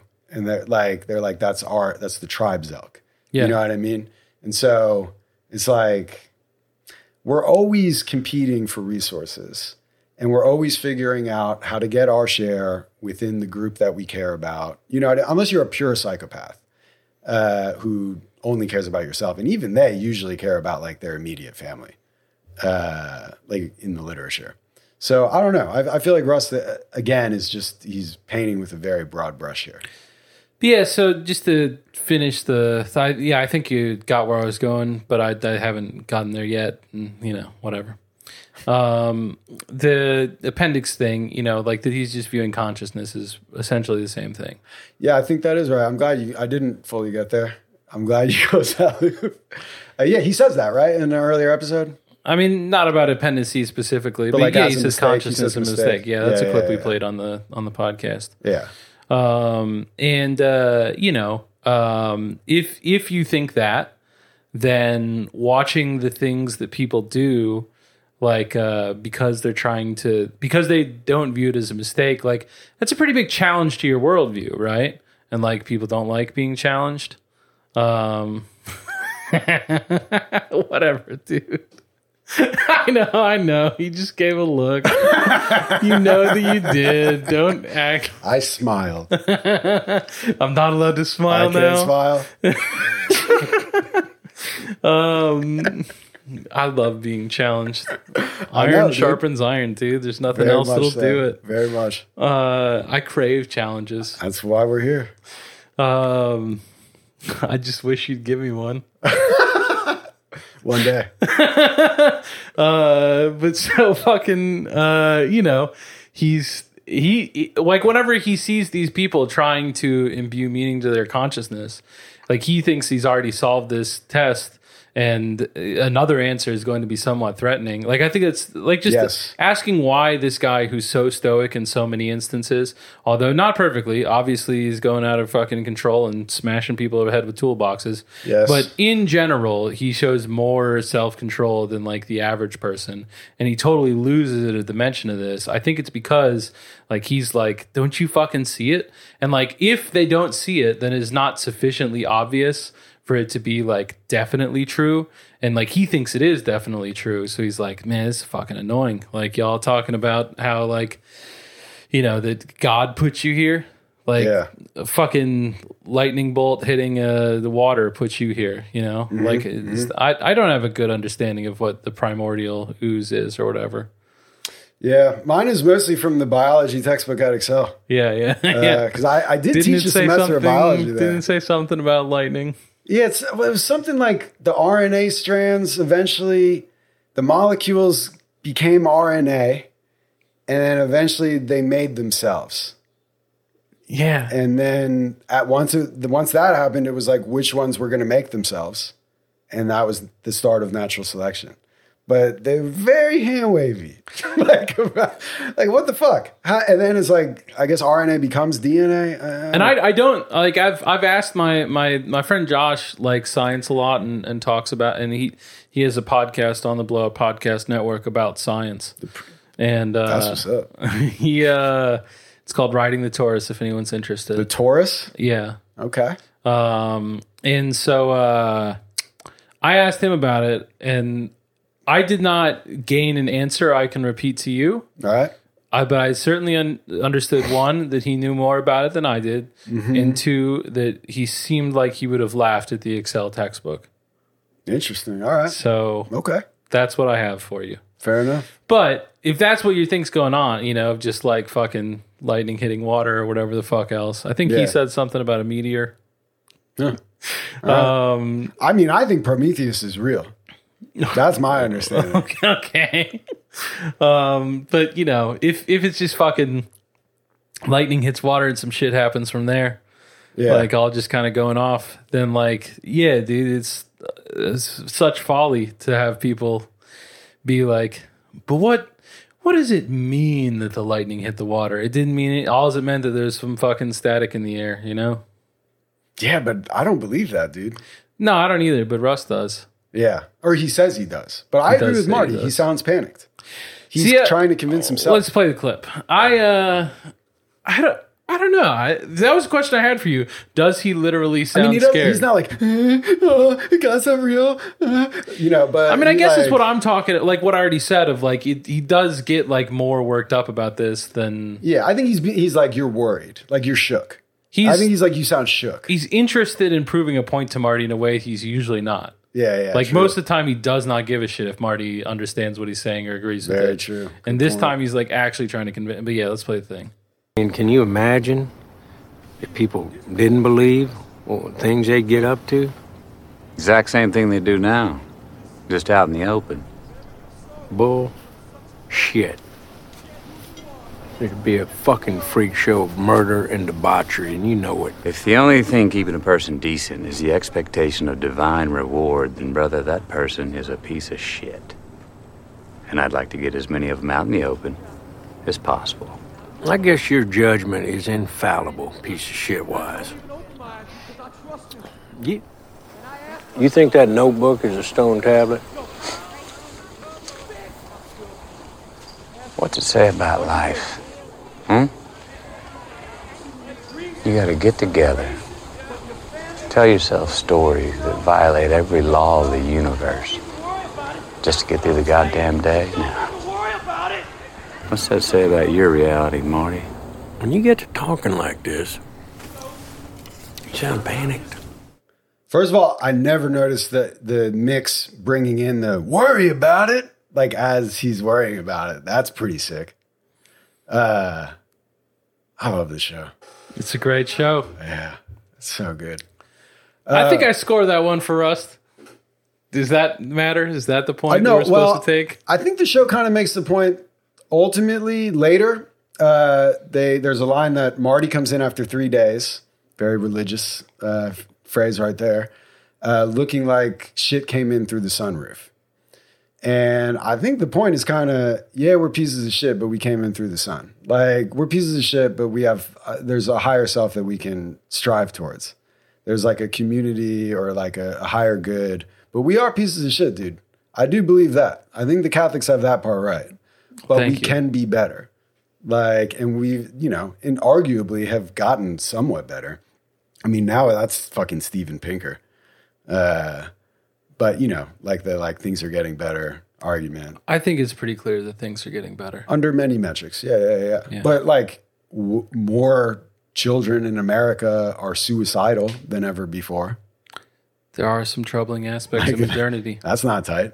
But, you know, you gotta, like, I don't think it's satisfying to say to the question of are things getting better? Well, some things are and some things aren't. Like, have an answer. No, I think it's like things are usually, you know. On balance, are more things getting better than at a faster rate than the bad things are getting worse? Because it's infinite. Like, I really do think that, because that actually brings it back to a point we were kind of touching on earlier about like the evolution. You know, there's so much pain and suffering in this existence. I mean, I guess one way of saying it is, would you rather live 100 years ago? No, because I live now. Like, you know what I mean? Like, I do not. I think if you ask someone 100 years ago, would you rather live 100 years ago? They would also say no. Because we're always making progress.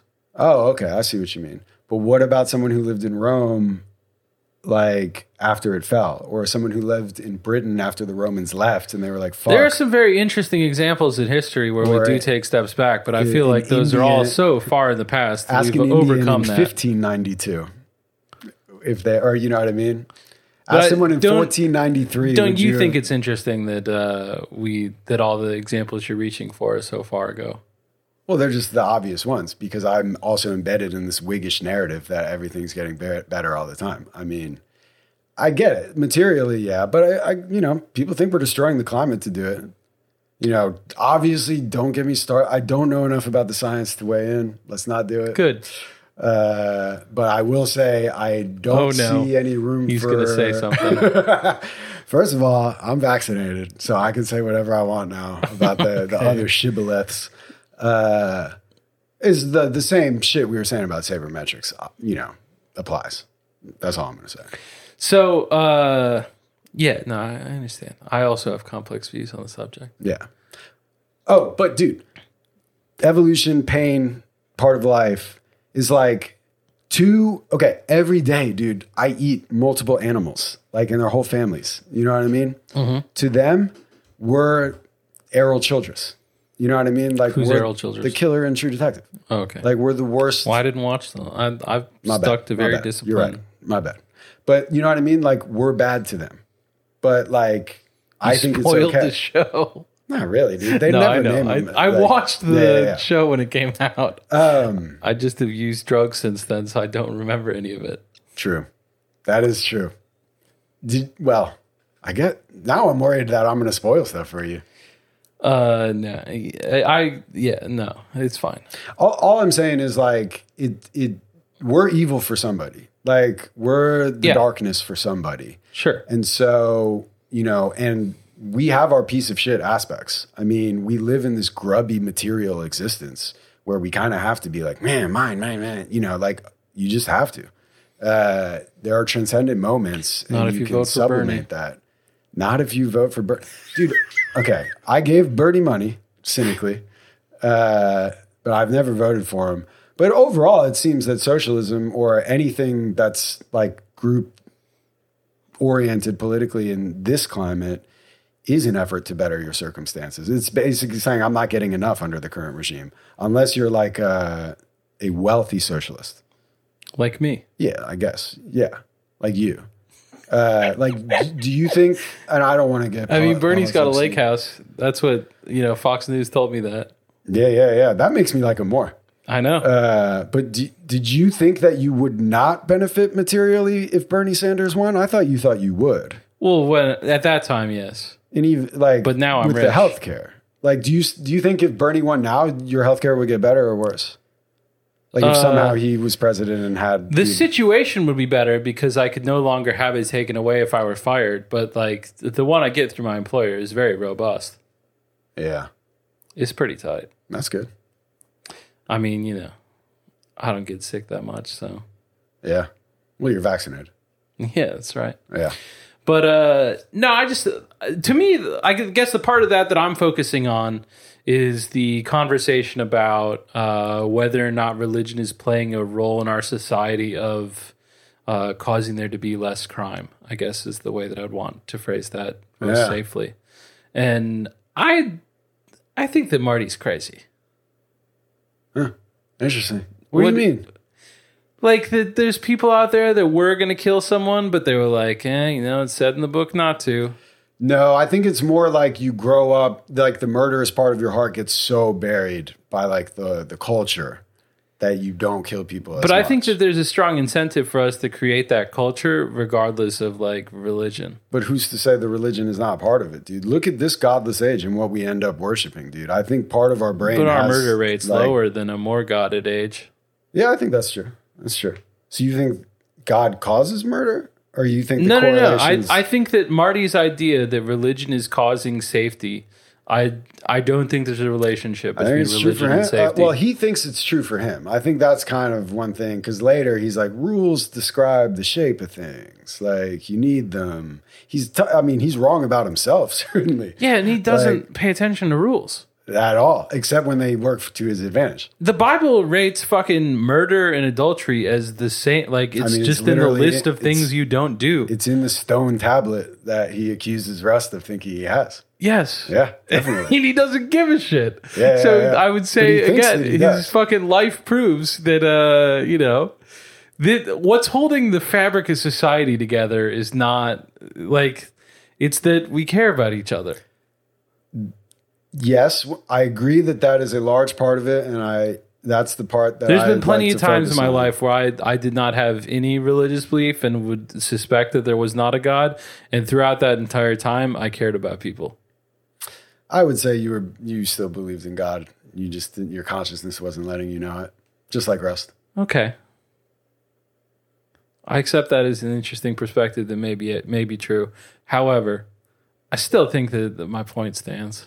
Yeah, I mean, I see what you're saying. That's a good point. I do think Rust's judgment is infallible, piece of shit wise. I do. I think it's a pretty easy system. Pieces of shit, but we can fucking transcend at times. Yeah, like figuring out, like his thing of like, anyone who like setting up some kind of rule about, like, it's not like Rust is saying, I can just figure it out. He's looking at him. He's a piece of shit. He's not. He is. It's like saying, if you do this, then you are a piece of shit. Like, that's not saying you have an infallible piece of shit detector. It's just defining what a piece of shit is to you. I think he thinks of a piece of shit as someone who is what he said, like me. Because when they later talk to Charlie Lang, like spoiler alert, they talk to him again. Mm-hmm. And like whatever happens, like. You don't have to spoiler. No. I don't remember the dialogue, but as they're walking out, because he's like, how does this affect me, basically? Like, I guess when he finds out. Wait, do they talk to Charlie in this episode? No. Okay. They identify that Reggie and Charlie used to be bunkmates. Yeah. For the last 4 months of their stay. Sharing a house with the man. I like that, like, jail term, like sharing a house. Yeah. Yeah. But like, he's like, fuck him. Like, all he cared about was himself. Like, so I think he is right that we all have that, so I don't know. I think that's kind of what consciousness is. It's a filter for what matters to you. But that's why you have to get into that holistic, more like level 2 thinking so that you can care more about other people. And get this, bro. In the first episode, right? The locked room is consciousness. We agree on that with this episode now? It's kind of like a metaphor in the show. Yeah. Like the box, the locked room. I'd say it's obvious to, like, Rust says that, right? Like, whenever he uses the words. I think so. Like I think the show uses it repeatedly. And the show is in many ways like just people in various boxes with. But I'd love to understand more of what he meant. I wouldn't say I felt real great about it. Well, consciousness boxes you in with yourself. You never fully understand what another person, I'm sure of all people after this episode can relate to that. Like, other people are never going to fully understand you. You're never going to fully understand other people. We're all in locked rooms by ourselves. That's why, like, the human condition is one of alienation. But it's what Yankee Hotel Foxtrot's about. For sure. Also what True Detective is about. So sticking with that. in the first episode, when they're with Charlie, dude, get this, dude. So they're in the box, right? They're in the locked room. And I think with the glass between also adds like a meaningful layer. I don't think they had glass actually in that box though. Take it back. But there's a fucking closet in the room where they're talking to Charlie. And guess what it says, dude? There's like a sign on it. And it says wheelchair inside closet. How do you get out of the box, dude? With other people. What's the final scene of the show, dude? It's Marty wheeling Rust out into the night to look at the light. Pretty fucking sick. You know what I'm saying? I think that's on purpose. Like, I think they put that wheelchair inside closet sticker on there on purpose. I'm not sure. And it's, I think otherwise they would be like, why is that there? It's an interesting perspective. Like, the only other sign says fire extinguisher. You know what I mean? If I were directing, I would be like, if I don't want that sign in there, it has to go. If I were directing. Sure. You know? Yeah. Anyway. I definitely appreciate the possibility. Good. Yeah. I didn't mean to spoil the last episode for you. No, I remember I remember the very end. Yeah. But I do think like that a reward for doing a good thing is like ultimately that's all the only reason we do good things. Like at least for me, it's even when I don't think it's going to reward me, I ultimately am anticipating like a meta reward of feeling good about doing the right thing. Of course. Like I'll get feel good chemicals, yeah, or I'll avoid feel bad chemicals. Easy for me to like anytime I ask myself why I do anything. Yeah, you can find the reward if you're thinking about it enough, like for sure. I went to Guitar Center and sold them something. I can't even remember, a microphone maybe that I wasn't using, and they paid me $100 extra. Like they gave me an extra $100 bill, like when they bought it from me. And I didn't realize it. And I was driving home and I was like, fuck. Like I saw it and I was like, my first thought, I admit, piece of shit. I was like, sick, free hundo. And I was like, God damn it, dude. That guy could probably get fired. You know what I mean? Like, and I was like, well, he should. He's bad at his job. Like he's giving away hundos. He's probably not going to get fired. Well, dude, so I turn around. I brought it back. They tell me I'm wrong. Because they're like, we counted it, dude. We didn't do that. I'm like, well, I didn't have any $100 bills in my wallet when I got here. I now have 3. Your receipt says you only gave me 2.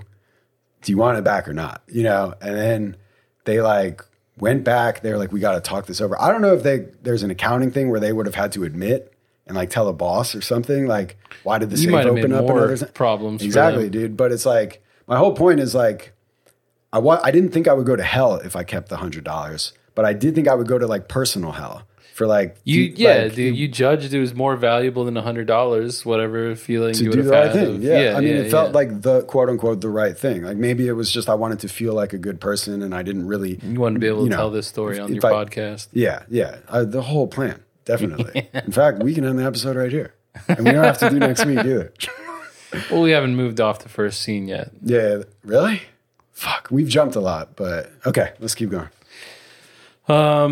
So next thing I recall is Rust is mowing Marty's lawn. Woo, boy. Woo. I'm just flipping through my notes just to get there. And I mean, we still left plenty, like, we didn't really talk about the guy's balls getting cut off. I mean, what am more interested to say in your about thoughts on compassion is ethics, like just that sentence, but I feel like we'll never get to the mowing lawn. Yeah, I don't know. It struck me as a sentence I should think about for a while, but I don't know. So it's like he braces Bert, but the subtitle has Russ saying, "I'm not going to hurt you." Because at first I thought it was like Russ beat the shit out of Bert. Like, that's what I thought. What does brace mean?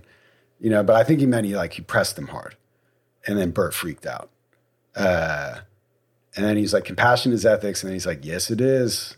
I don't really get it. Maybe he's saying no one's compassionate, no one's ethical. I mean, I think that maybe, like, whenever Russ is saying, yeah, it is, I think that that's him, what that strikes me as is him saying, like, that it's not as big and complicated as this guy is saying it is. Like, you can just treat people right. And like you don't need a God to tell you to do that. Yeah, it's an interesting point. And so, like, he's trying to say it as, like, you know, Bible tells me compassion is ethics. And Russ is like, well, I didn't need a Bible to tell me, but I figured that out myself. That's interesting. That's a good point. I'm not sure if it's right. I don't think there's right or wrong, dude. Sure. I agree with that. Except for baseball. Okay. I mean, people do win and lose. And Very much. if you want to know what the people who win consistently think, I can tell you. But if you don't, I'll stop trying to force it on you. I didn't know you were trying to force it on me. I did. I mean, you know, I feel like we've covered it. Dude, I just wanted to make a little callback. A little callback. Yeah, no, you know, I just like Rust and Marty. It seems like so much of their conversation in this episode in particular is just whenever you have this opportunity to say something where it sounds like, boy, I just fucking devastated. I just felt like, you know, they don't pass it up, and what can I do but follow the examples in front of me? Oh, you're right. You were referring to the devastating comment you just made? Yeah, totally. I agree. There were so many of them Just this episode, rubble. I had to go through the Rolodex. Yeah. Anyway, mow the lawn, dude. First of all, can we take the life skills pledge that we will never mow each other's lawns? Do you do you mow your own lawn? No. I don't either. Okay. I guess we're lawn cucks, dude. Yeah. I mean, I have. I haven't mowed a lawn since Excel. I've got 2 mowers. Wow. It's just whatever. Yeah. The previous owner left one, and I don't know if it works. I've never tried because pretty much immediately upon moving in, like the housewarming gift that my dad wanted to get us was a lawnmower. Oh, nice. Okay. It's a wonderful piece of equipment. It's a considerable investment to give it. Like, I don't want to be ungrateful, but it's like, did he not see how much I hated it every time he told me to do it? Oh, you had to mow the lawn growing up? Yeah. Okay. That was not a chore. Like, I come kind from of a long fuck line you. of lawn cucks. He definitely did not mean it as a fuck you. But Yeah. I'm sure he thought of it as like Hank Hill, you know. Because like, he would always tell me, like, you know, once it's your lawn, you'll get it. And so, like, he surely just thought that was continuing to be correct. Yeah. And, Damn. like, no, turns out I was right. Damn. Yeah. Yeah, dude. You know, you give someone $30, they'll do it for you. For sure. A guy accosted me in my driveway. Yeah. To be like, yo, I'll mow your lawn. And now he does. Nice. Yeah. How bad was your lawn looking? I mean, it's not great. I've never got, I don't think code compliance has ever gotten me here. Okay. Every other city I've lived in. I'm fucking scofflaw, dude. I don't give a fuck. You run into code compliance I'm the worst lot? neighbor. Yeah, definitely. My fence is no. falling apart now. I've noticed that. I got to fix that. Yeah. I don't know if I feel good about fence law. I don't know much about it. I mean, I'll tell you, my next door neighbor and I have had some fucking squabs over trees and, you know, who pays for what. it was described to me by our good friend that it's a very simple whichever way it's leaning. What do you mean? Like, you got the fence. If it's leaning towards their side, they're legally obligated to fix it. If it's leaning towards your side, you're obligated to fix it. They have a fence next. We both have fences. We're double fence. Which seems and hers is like a deal. shitty little wire one. So, like, mine is clearly mine. Yeah. But her okay. plants are going through it, dude. I'm about to firebomb her plants. Oh, no. Not really. Yeah, please don't Can we do take that. this out? No, I'm just kidding. No. I'm not going to. But yeah, so the you know, yard mowing. Yeah. I mean, I want to definitely like give you as much room to say anything about it as you want, but I have a thing to go on. Okay. So a thread that I picked up on, like, you know, an important part of self-discovery for me has been in the last couple of years, I've tried to be more fastidious about any time I get mad to ask myself later why I was mad. Sure. And, you know, I don't know. It's a simple enough thing, but I don't know that I did it all the time before a little while ago. And I've found it to be very interesting. You can learn a lot about yourself. Go on. And for me, it's like most of the time, a lot of the time, something about control is involved. Of I want to feel like I am significant in the way that Rust suspects that I do. And whenever I'm receiving messages back that show that other people do not agree with that significance and don't think that the ideas or commands or anything hold any weight, then that creates a lot of insecurity that I respond to by being angry. Wow. And so maybe that's universal, I think. I think so, Yeah. but maybe I'm projecting this onto. But I noticed two things in service of that in the episode. One, that Marty is not happy inside the house and his emotions boil over, but he's fine inside the house. What really pisses him off is that he's saying hey to Russ and Russ is still walking. Like, I'm sure he was pissed off about the lawn thing, but whenever you're saying like what immediately occurs before he like runs up to him and spins him around and starts yelling, it's him calling for Rust and Rust not turning around. Like he's ignoring him. And then whenever we get to the other time that Marty's mad and he's holding that young man down on the bed and saying, "Did she suck your dick?" Yeah. Whenever the guy just answers the question and submits, he's immediately not mad. Great point, man. So I think that, like, you know, the psychology of Marty here is that like there's a lot of things going on, but like the main one is like if you're respecting his authority, he's okay, and if you're not, he's not. Yeah, no, dude, I think that's right. I don't think we touched on this. That's what he says in the first episode about all detectives. He's like, it's all about how they manage authority. Yeah. That's a great connection, man. Because in that scene, he says hi to the major, and the major doesn't say hi to him. Yeah. And then as he's walking out, he flips him off, and he's like, "Fuck that guy." Yeah. You know, but if the major had said hi, he would have been like, "Oh, the major said hi to me." For sure. You know, like, yeah. That's interesting, man. Yeah, that's a great point. I was skeptical. I'm glad I didn't interrupt. Thank you. Yeah, that's great, man. I mean, I think he was mad before that, but I agree that what spurred him into that action, like the action mode of physical contact. Yeah, like he had these issues, but like what made him decide, like, okay, I am gonna settle these here, and I'm gonna settle them in the manner of yelling about them. I can relate to that a little more than I would like to admit. I fucking hate. Oh, definitely. Like, if I don't care if people think I don't exist or I don't matter. I'm used to that. I had a poem, you know, those Foot Lockers, you know, the locker. I don't care if people do. I care if like no, if it's in an already ongoing conversation and one person decides it's over and just walks away, that does upset me often. I know, and I'm not talking about you. No, but it's the thing that I've started doing a lot more in the context of my marriage, and it's a very bad thing. I shouldn't do it. To just be like, we're done here, and then leave? Not even to say that. Just be like, okay. And then, you know, like not fucking... It's because, like, it's not like the fucking evil part of my brain that's whispering things to the rest of it. Yeah. Is like, you know how much that pisses you off. Wouldn't it be cool to hurt the other person that much? Terrible thing. I wish that I didn't have an impulse to hurt people at all, but I have a pretty strong one sometimes. Well, but here's where I think consciousness can be good, because, I mean, first of all, I admire you very much for speaking with candor about that. That's a hard thing to talk about, and I think it's universal. I also know what you're talking about. You know, I carry a lot of guilt about it, and I'm trying to relieve it. Well, that's the thing. We hurt the people we love. It's a cliche, dude, but we hurt them the most of all people. Because they mentioned that at Excel. They told me that. They're the only... Until someone loves you, like, there's... You kind of can't hurt him. Exactly. That's why Rust can only like be attached to the body through darkness and violence, like during his period of pain. Like, because and you know, it actually does bring us to the scene, because that's what he and Maggie are talking about before Marty shows up. Yeah. Yeah. And yeah, that's very interesting, man. Yeah.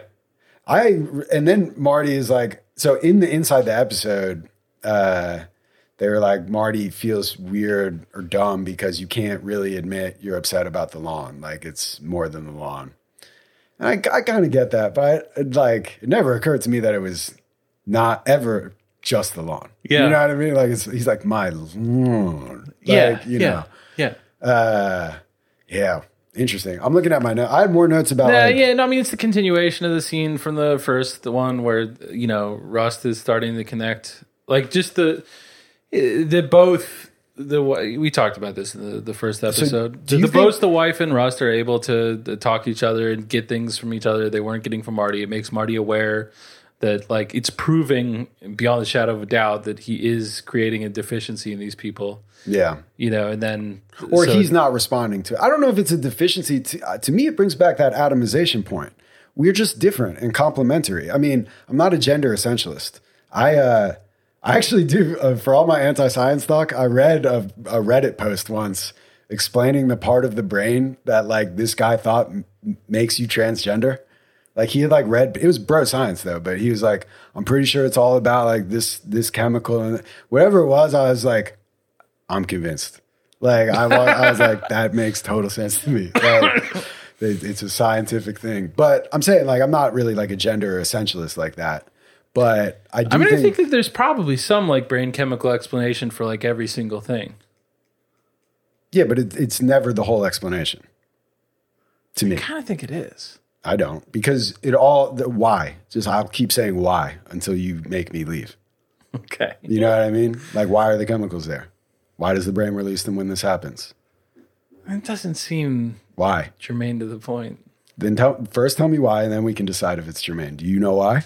I don't. No, I don't. Exactly. That's what I'm saying. Like, you can reduce brain scientist. The rules. Like when Marty says the rules describe the shape of things, I would say the rules purport to describe the shape of things, or they impose a shape on things. Mm-hmm. But it's just the same thing as like consciousness separating out parts of the whole. I think like when you're like, all love is I see my daughter and my brain releases chemicals and that's all it is.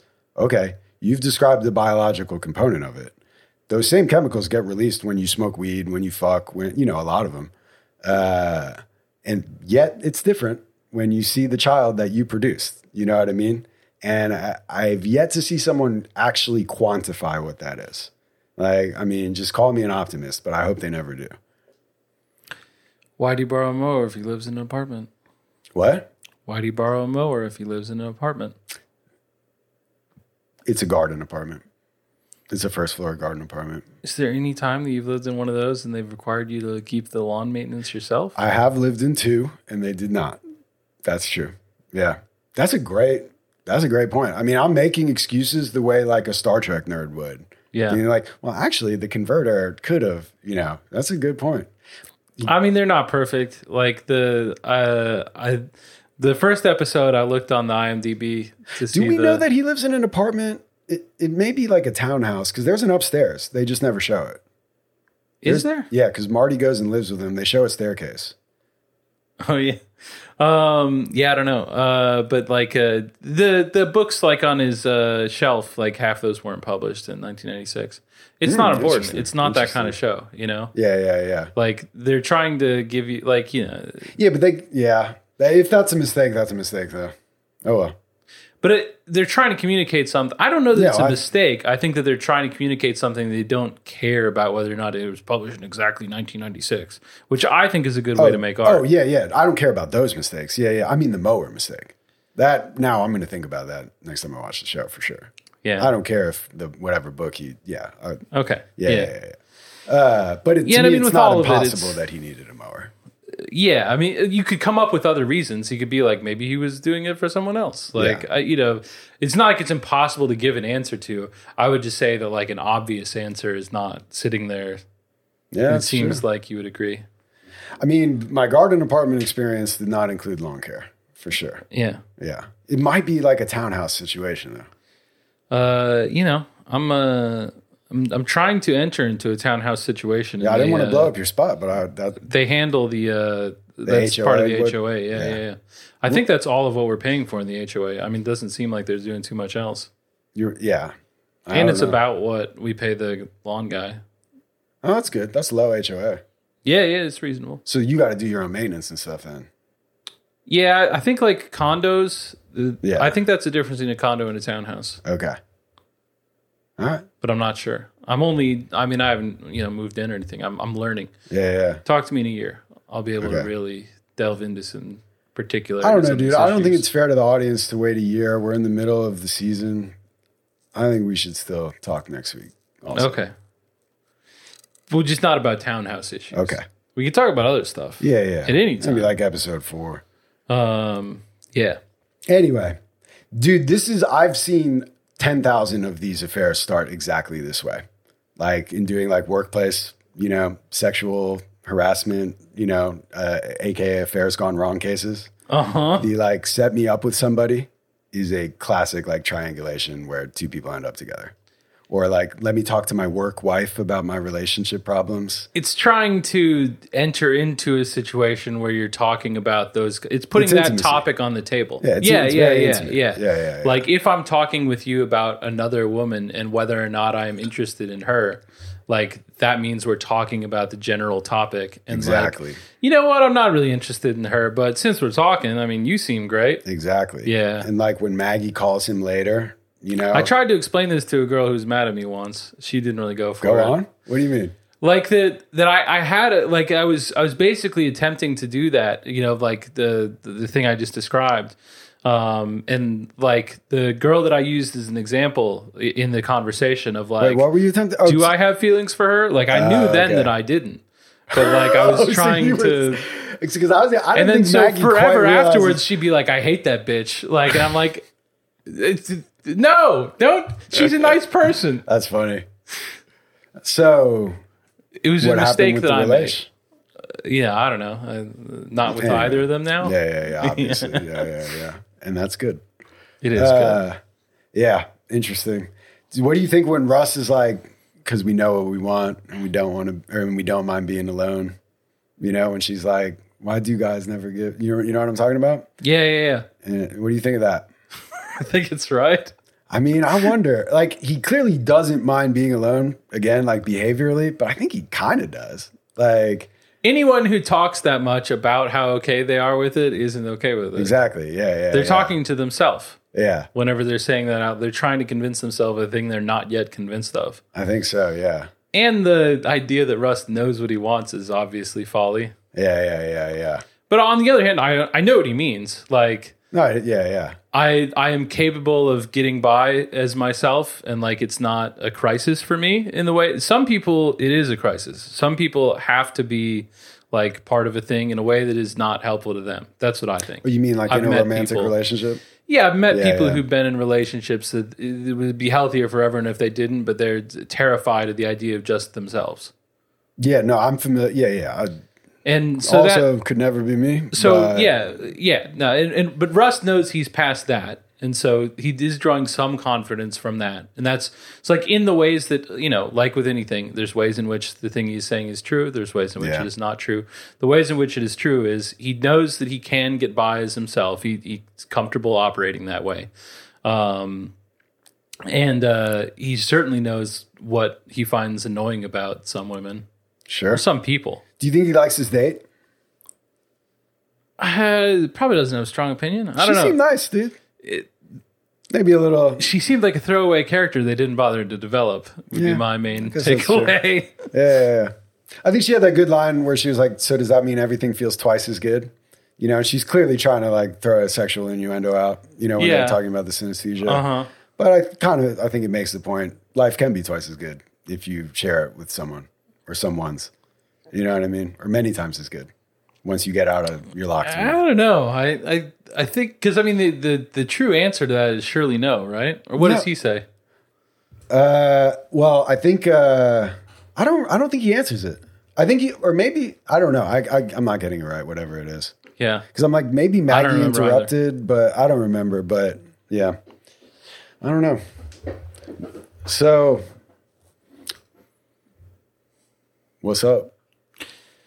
Love that. I mean, now I don't think that there's a lot going on in the date scene except to set up the real interesting stuff of Marty holding the. But even that's jumping ahead. We're skipping over them talking to Audrey, the daughter, about the drawings and then having an extended conversation in their room. I think that cuts within an interview. Like he says in the interview as they cut to it, like there's a futility and responsibility. At least I have that written down. He says that in the interviews, like in 2012. But I have that written down right between like notes about that discussion. So I think it's like intercut with... Which discussion? So the synesthesia one? No. The conversation with the daughter. Okay. I think...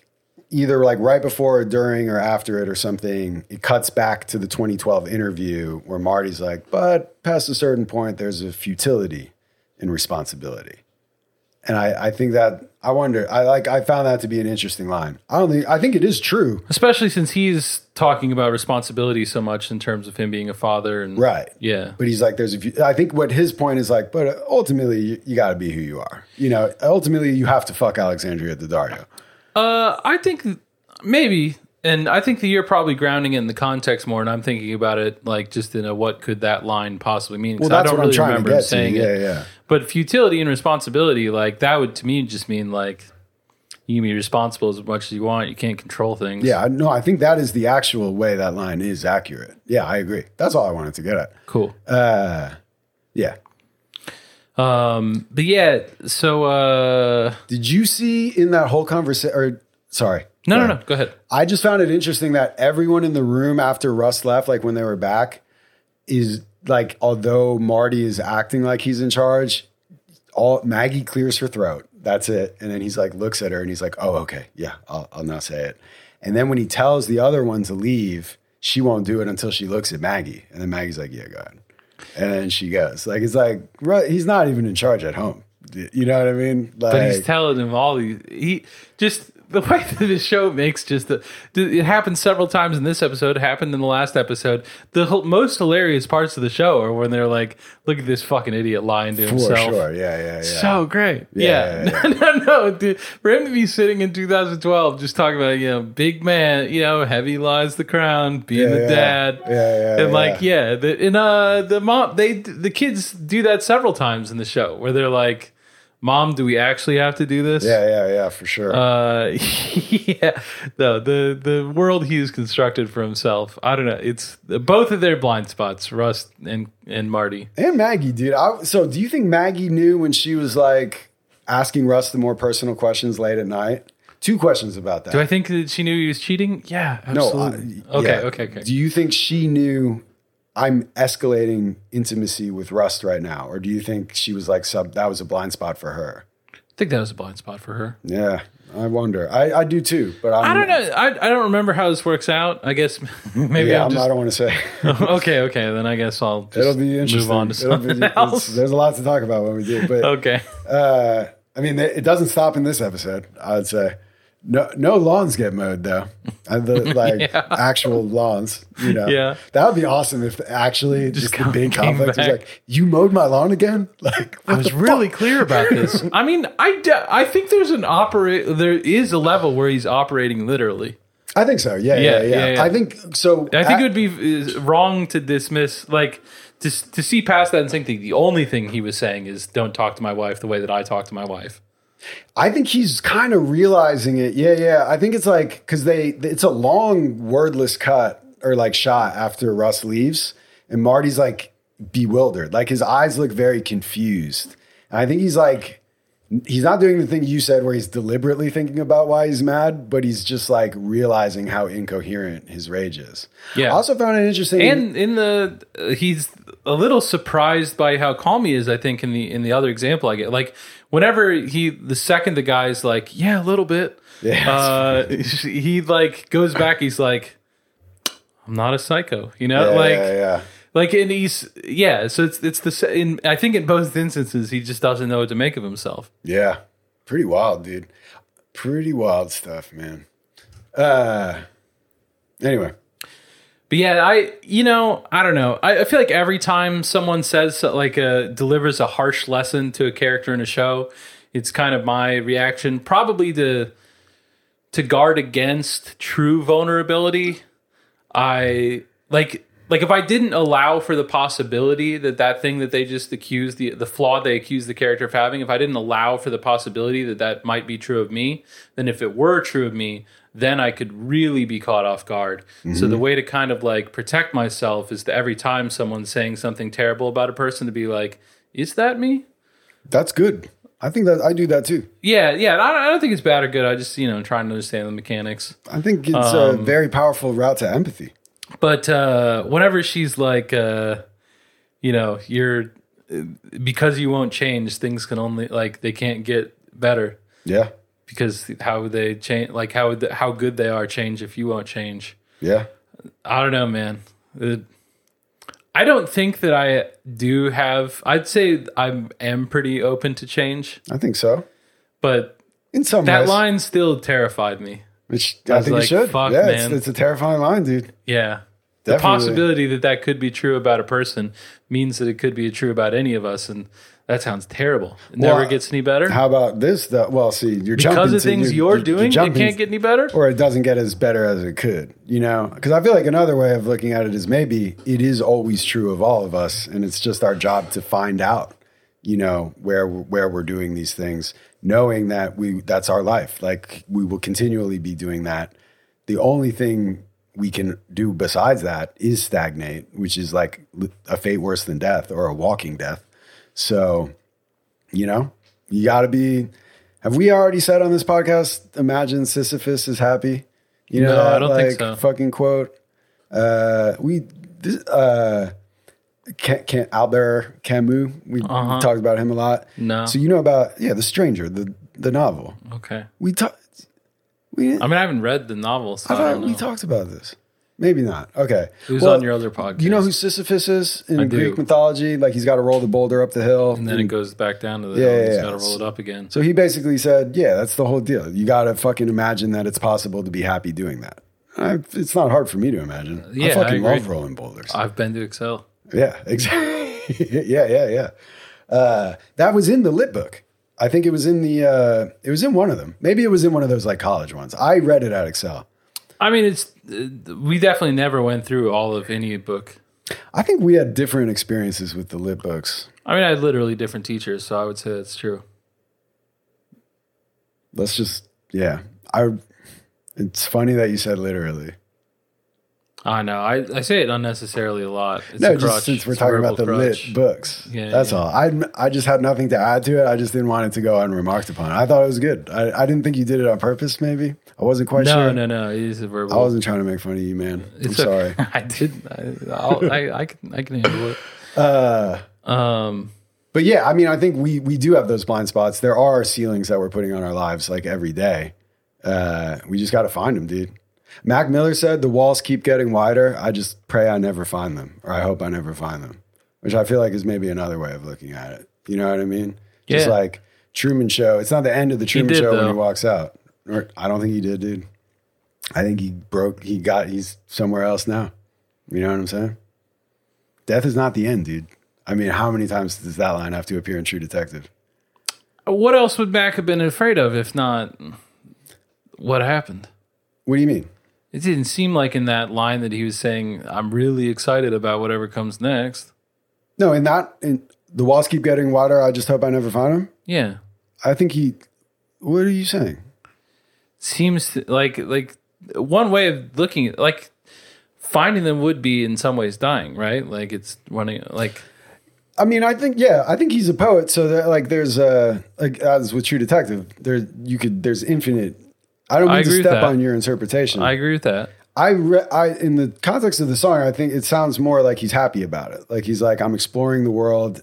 Everything that I think is a wall, every time I approach it, it gets wider. Like there's more to the world. I hit the limit, and it's not the limit. And I Yeah, hope well, that he's I not never learning anything more about the world now. Agree to disagree. I mean, I just I don't feel that way, dude. Death is not the end, man. I mean, the entity, the corporeal being that was Malcolm Miller is not walking around on the earth anymore. But he's in my heart, dude. I mean, I've got whole albums memorized. Do you think they had Bon Me in 1996 in Louisiana? Yeah. Okay. Like that kind. Not like rich white people, you know, fast casual Bon Me or whatever. But Yeah. I think that kind, yeah. Okay. But I'm not an expert or anything. Because I feel like I think Pizzolatto would say get it out of there, though, right? Because he's from there, so he would know. Yeah. Just I don't have recollection of hearing about Bon Me until certainly I was an adult. Yeah. So like in 1996, I was living in one of the most heavily Vietnamese areas of the country, Okay. and I don't remember hearing about it.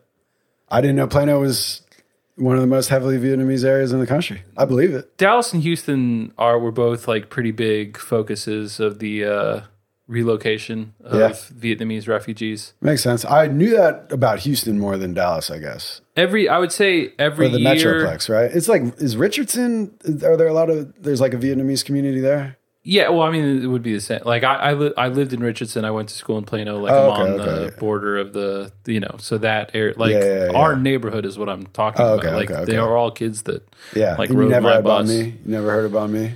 No, which whatever. Yeah. I'm not saying it's impossible for it to be in the show. I'm just using my experience as a guide because what else can I do?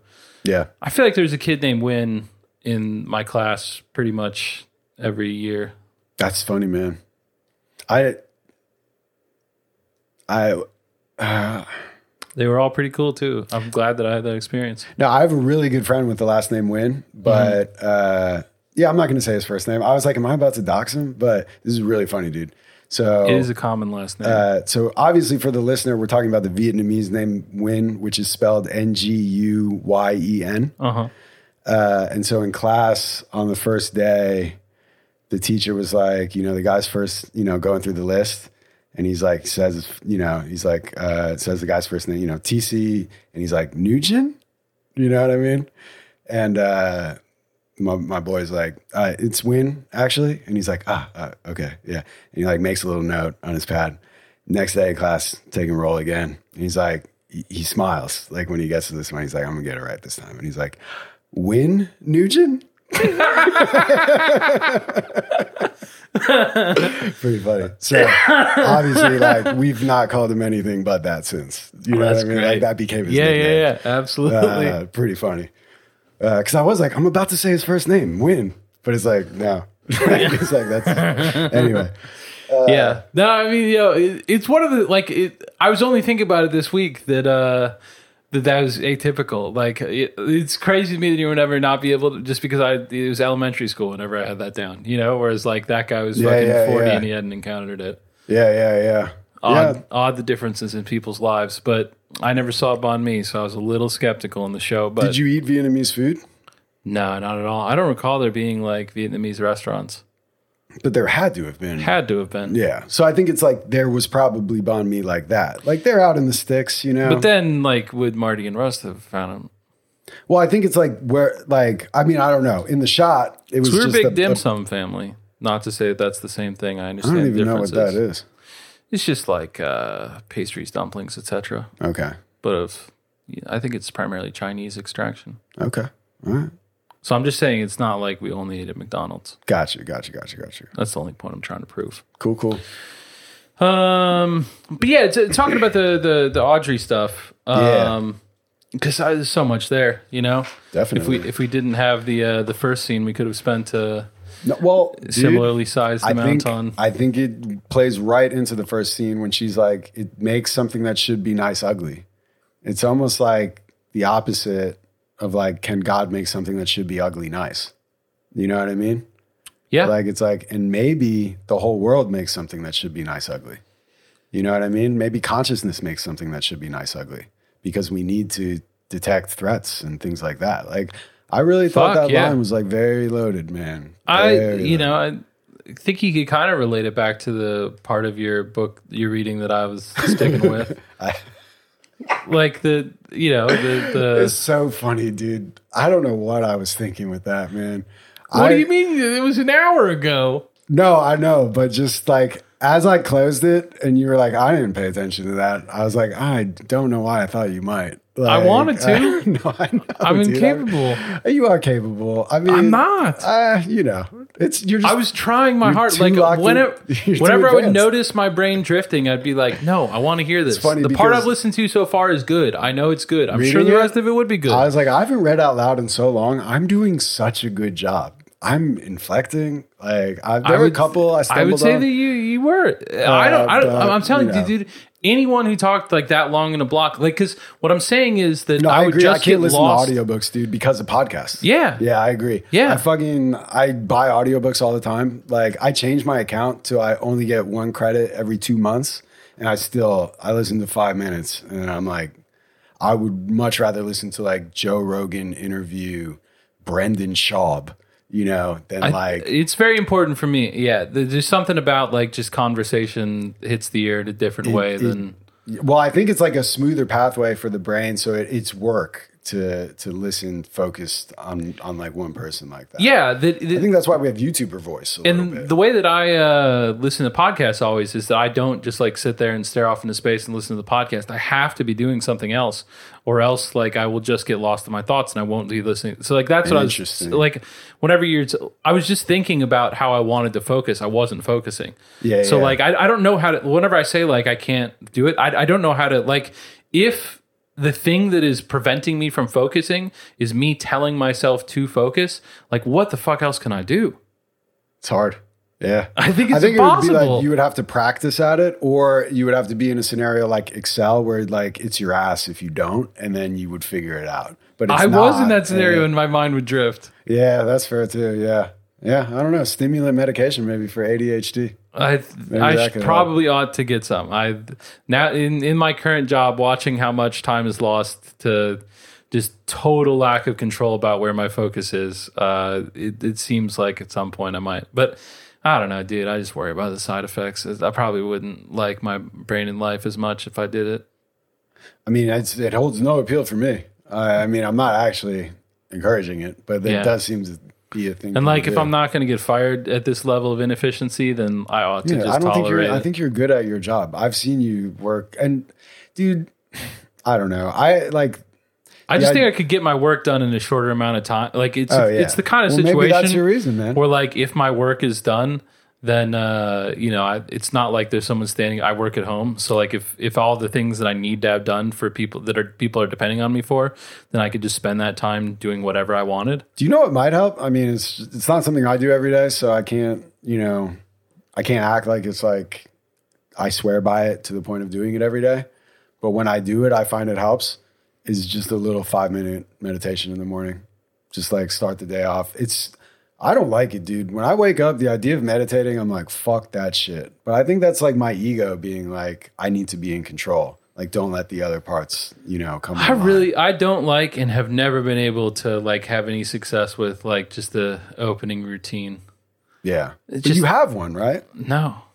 What do you mean? Like you somehow got from your bed to this chair. Yeah, but I mean, like now that I work from home, I sleep with my work computer next to the bed. Oh my god! I wake up and I do my first like 2 hours of work. Just my god! There. I used to do that. I don't like that. Oh. I like it a lot. Oh god! It feels like the most luxurious way of living. The thing I hate doing is like waking up and getting up and like having like it's so harsh, dude. I do agree. I like to slip into the day just slowly. Yeah. When I was like law firm days, I was like, why does like you can write emails from bed? Like it's no problem. I loved being in a hotel and like working and like that way too. Yeah, that sounds So yeah, I just waking up and immediately getting your laptop. I just no. Well, I don't immediately. Okay. You got the phone. No, you know what I do, and you're not going to like it, but most of the time I just see what Maddie Y sent me at 5 a.m. that morning and just kind of start off with some ruminations on some good points about policy. Subscribe to Matt Iglesias' Slow Boring Substack. Yeah, wow. All right, man. It's always it's there first thing in the morning. Your morning meditation. It's there first thing in the morning. Sometimes, plenty of times, it's a topic that I'm not like super engaged on, so I just do some other stuff. Yeah. But reading about like what best way to spend this infrastructure money to help out the train system, that is a great way to start the day, in my opinion. Just get the juices flowing. Thinking about trains. I would rather go to Excel again. I love trains. I mean, I like trains. I have some train hobbyists in my family, if you know what I'm saying. I do. But no. Oh my God. I don't like touching email at all, but no, dude. You know what I did this? Dude, my morning was awesome today. I was the only guy at the skate park for like an hour. Nice. Rule, dude. I'm getting better, dude. Nice. I might do a little private lesson once or twice. To get some direct instruction. That's cool. To next level it. I have no doubt. Anyway. Oh my God. So whenever they're talking, like whenever Marty and his wife are moving from the discussion with the daughter. Dude. Yeah. Okay. Just I was wondering what's going on with it. Like, because he he obviously doesn't like fully break, and it's such a bummer. Well, dude, When he's starting to turn towards the truth and then he stops. I agree. Oh, well, before we get there, I just want to note, because I don't want to belabor this. Sure. She says, why is there all this space between us? Uh-huh. Adams, dude. Again. You know what I'm saying? Because the space between the lights is also God. You know what I mean? Like in the sermon. So I just wanted to say that. Now let's get to the real question. When do you think Marty ate pussy last before this scene? I mean, it's obviously wasn't super, or I guess we said the dates come after. What dates? He confronts the Dario after this scene. No, we but talked about it out of order. Oh shit. Okay. No, but you think, well, okay. What? No, I was just that, I wondered that, you know, because in the scene with Marty and Maggie, he does go down on her. Like Marty goes down on Maggie. He performs cunnilingus on her. Which one scene are you talking about? The one we're talking about, where he's like, I'm fucked up, baby, you know, and then they hook That's up. how it ends? I mean, that's how I took it. I didn't remember. I don't know. It's a blank It seemed space. to me like he was going downtown. This is why I stopped doing drugs. And I was just like, I wonder how often, you know, Marty's getting down that way. And so you were saying he's probably doing that with the Dario. Is that what you're saying? He's probably performing cunnilingus. Well, you were asking when's the last time he did, and I assume that he's doing it with her more often than his wife. We saw it, you know, in their intimate scene. Like, he's fucking diving at that butt every chance. Like, He was diving at the butt, but with fingers, remember? But You know, the he bit it. cake I think and he eat bit it the too. butt. Yeah, that's Yeah. true. No way. The angles, because I thought about that actual sexual encounter could not have included cunnilingus unless she was doing like a wild, you know, reverse headstand or something. Just the way he was handcuffed, you know, with the ledge and stuff. Uh-huh. So that encounter, we definitely can. He's not a, you know, she comes first kind of guy necessarily, but you know, not every guy is. You know what I'm saying? So that's why I was like, do know that, yeah. I just wonder how often Marty is actually eating pussy. I don't know. I mean, I'm just saying, we've seen him use his mouth in a sexual manner a couple times throughout the show. It seems true. frequent enough. It's true. Well, obviously he knows what he's doing. Yeah, he said he had a big ass dick. Yeah, he did say that. I think he probably has a decent sized dick.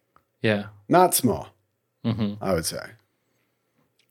Did I ever tell you or we said on the podcast the story about the guy talking about the size of his dick at Excel? No. I tell this so much because it's one of the funniest things. Like, I thought it was hilarious. I might have told it on here. I don't know. We had a Muslim student who we were going down to lunch. So this is like what, 11 a.m. Yeah, before something noon. like that. Yeah. And just the Excel day, you're waking up around everyone. There's a very short amount of time that you have to get dressed in the dorm. Then Right. you're going down to breakfast. Then you're going to school. You're not showering in the morning. You're showering at night. Right. And he, on the way down, asked someone else to hold his Quran for him. And we were like, why? And he's like, can't hold it if you've masturbated. And we're like, what the fuck, dude? What? Respect. Like, how'd you fucking get it in? And he was just like, yeah, just went to the bathroom. Nice. And, You know, ever do that at Excel? No.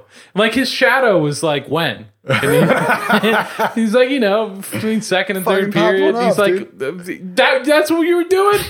And You never just zone out in study hall and have to excuse yourself? No, I shower pretty much every time. Okay. And someone then started making fun of it, like being like, I bet you got a small ass dick, you know? Okay. The topics of dicks had been broached, so they Sure. were accusing him of having Let's a go small for one. it. Yeah. And in an extremely like serious, matter of fact way, he was just like, no, it's medium. Honestly, respect, dude. Yeah. You know? Yeah. He's not trying to dick It's whack. a great response. It's medium, dude. Yeah. Yeah, Yeah. what's up? It's just it's not showboating. Yeah. It's a lunch pail dick. I just want to correct the facts because they Yeah. are important to me. That's awesome, dude. It's medium. That kid, I know from that, he shouldn't have been at Excel. He should. I mean, no one should have been at Excel, but of anyone who needed something, he needed a lot. Okay, fair enough. I mean, all I hear is he respects the holy book and he's honest about his dick size. To me, this then is being a parable in like how limited information, and he has a healthy libido. Yeah. Respect to that kid. Because I'm sure I could pick other facts where you'd be like, boy, it seems like he's having trouble. Yeah, for sure. Okay, so to the ceiling on your life point, dude. Yes, yeah. So one thing that I noticed while I was watching that was I don't think I wrote that part down, but it's like there's something. When Rust is like people can't love because the inadequacies of reality will always set in. I think I have that. You want it? Not necessarily. Okay. No, not yet. But I think after we do the Maggie scene, it makes sense. But the only reason I brought it up was I think it speaks to like things being easier at the beginning. Like, we don't fuck like we're 19, like whatever. Yeah. And Maggie's comment about like you put a ceiling on your life because you don't want change is literally what she's saying to Rust in the kitchen. Like, sure. But she's not mad at Rust about it. Because it's not affecting her. Yeah, but I also don't think she thinks it's like reprehensible in Rust. Like, she's not like Rust is a loser, but she's like, oh, you man, don't you think you should get a pet, maybe? But she's disagreeing with him. I know, but she's not being like, you are worthy of condemnation for it the way she is with Marty. And I understand the differences. I'm just noting the parallels. That's it. I think it's interesting. Like everybody kind of has that at the beginning of I agree with all the literal things you're saying. I think Maggie has some blind spots here where she's seeing in Rust more than is there in some ways. Like she calls Rust kind of... Yeah, she wants him to be like the way, this is something that when people are wrong, in my opinion, about like me or my character is 90% of the time, like in attempting to ascribe qualities that are true of them to me that they want to be true of me but aren't. Yeah, I think that's a really common human thing. So you think Maggie puts a ceiling on her life because she doesn't want change? I think yes. She's married to Marty. Yeah, yes, that's true. I wouldn't say that's like the number one problem in her life is that she's unwilling to change. Yeah, I was just trying to apply the principle that you just... Well, I'm saying like, no, just what she's getting wrong about Rust. I was agreeing with what you were saying. That she's looking at Rust. She knows like that she wants this. She wants a man to have these certain things that Marty's not giving her. And so she's very eager to believe that Rust has all of those things. And like just him being sensitive enough to talk about the fact that his child died. Yeah. Like that was all she needed to be like to fill in everything from there. Kind of the way that you did about the kid with the medium-sized dick. I did, dude. Like you just get this little bit of information and you're like, I could draw a full picture from that. Yeah, definitely. And whatever. She's got it. Like Rust obviously is tapped into some things about himself that Marty's not. They have the opposite blind spots. Would you agree with that? Yeah. Overall, yeah. So that it's close enough. That'll work for her. Yeah. I think so, dude. I think. Anyway, do you have? I don't mean to jump in. No, it's done. It's a classic move to be like, babe, I'm so fucked up. Like when you're getting yelled at, just go, I'm sorry, man, I'm fucked up. Yeah, I was surprised though. I think that's all she wanted to hear. Like at that point was just like an acknowledgement that things. But he had been pretty dug in to not. What do you mean to not? To not saying I'm fucked up? Yeah, like he was explaining how like in fact nothing's wrong here but your perspective and expectations. Yeah, no, he hit her with, dude, I've done this one basically where he's like, if we could just take a break from, the portion that is 100% my fault, dude. Yeah. I cringed hearing that because I was like, damn. Yeah, I've deployed that one quite a few times. Just be like, obviously we can establish it's all entirely my fault.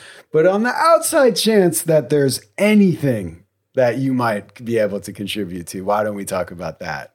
And it's like, okay, I guess it's a great way to stop talking about your faults.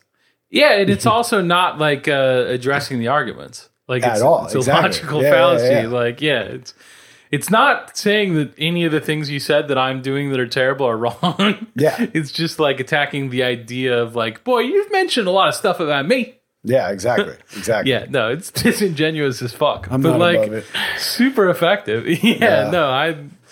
I don't know. I mean, my wife is onto it. It doesn't work anymore. And saying, babe, I'm so fucked up. It doesn't work anymore. But it's weird to see him deploy both so close together is what I'm like. I was surprised by it, and I think that there's more things left for me to understand about what's going on, of why he like collapses that way.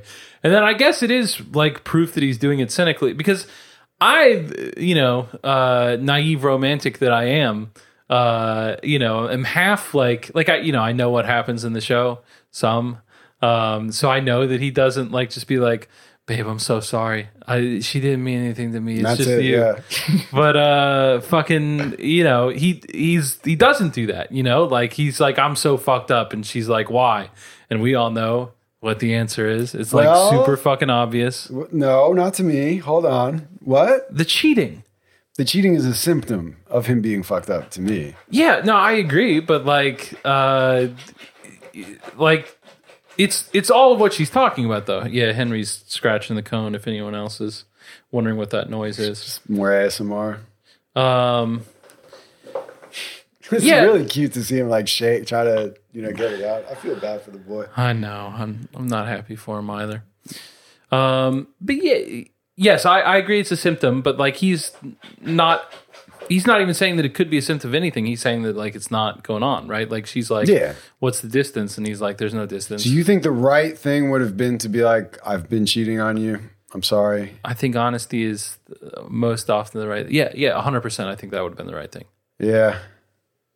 It's hard, man. I mean, you're not going to move past it by lying about it.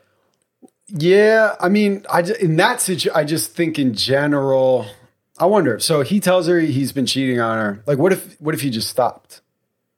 Does he got to come clean? I guess she's asking him directly, and so he can't lie. He's lying. It's beyond like so I'm stuttering right now, but like when she's like, I'm close, Marty, I'm close. I read that as kind of, she's always known he's had these issues. Like she doesn't think this is the first time he's been cheating on her. And she's telling him, I have limits. Like you can't just do this infinitely. Like the girls need you home some.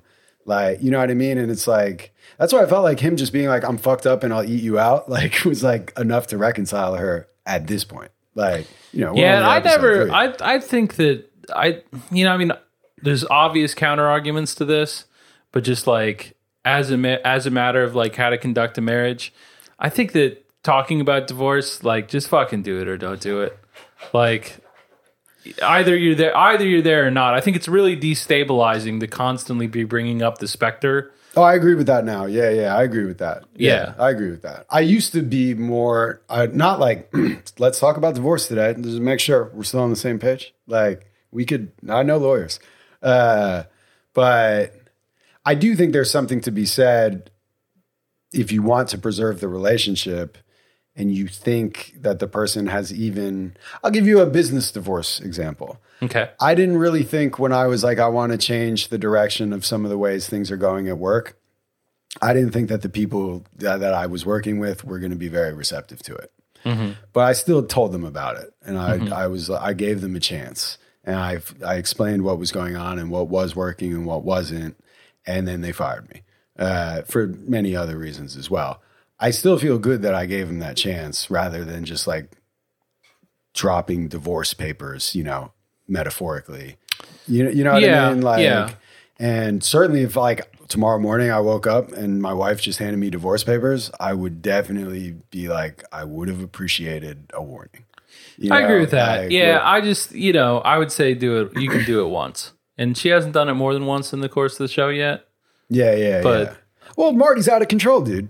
I mean, I think she's on. He is out of control. She's within her rights to say I'm close at this point. I think she's within her rights to divorce him. For sure. I mean, legally, certainly. But I don't think she wants to at that point.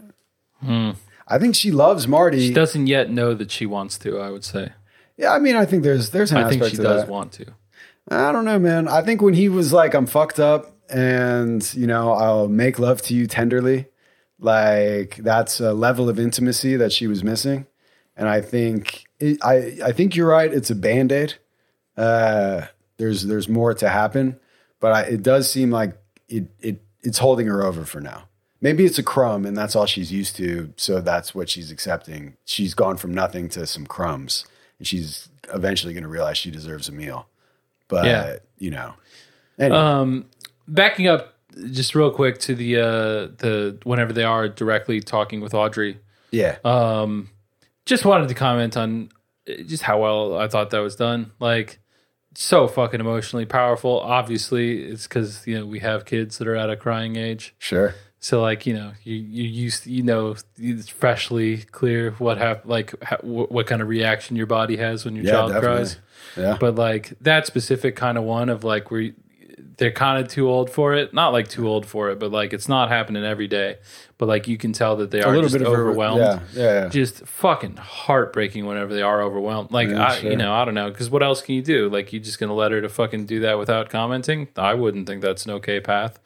But like, I don't know, man. It's just I rarely have I seen something in media that I felt such strong, immediate, like sharp emotions about. It's like whenever she started crying. Yeah.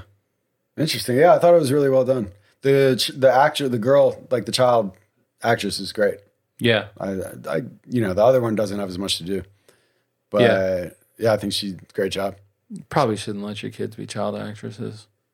I will give it up to my parents. I did want to like go to, because they would advertise for auditions and shit, like in the paper. And it's not hard to go to New York.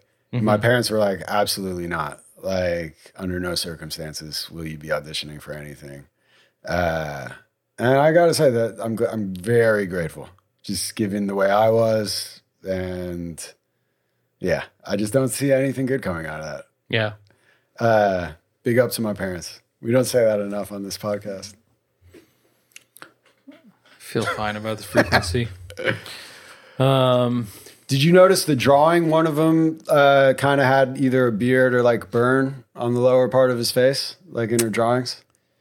No, but when you say that, I kind of like half remember that conversation from the first time that I watched it. But no, I did not notice it there, and I didn't notice it myself the first time. It wasn't like super obvious, but I just noticed it. I wish that, because my recollection, maybe I don't want to talk about this too much because I'm excited to watch this with my more experienced eyes. I've seen so much more in the show the second and third time watching it than I did the first.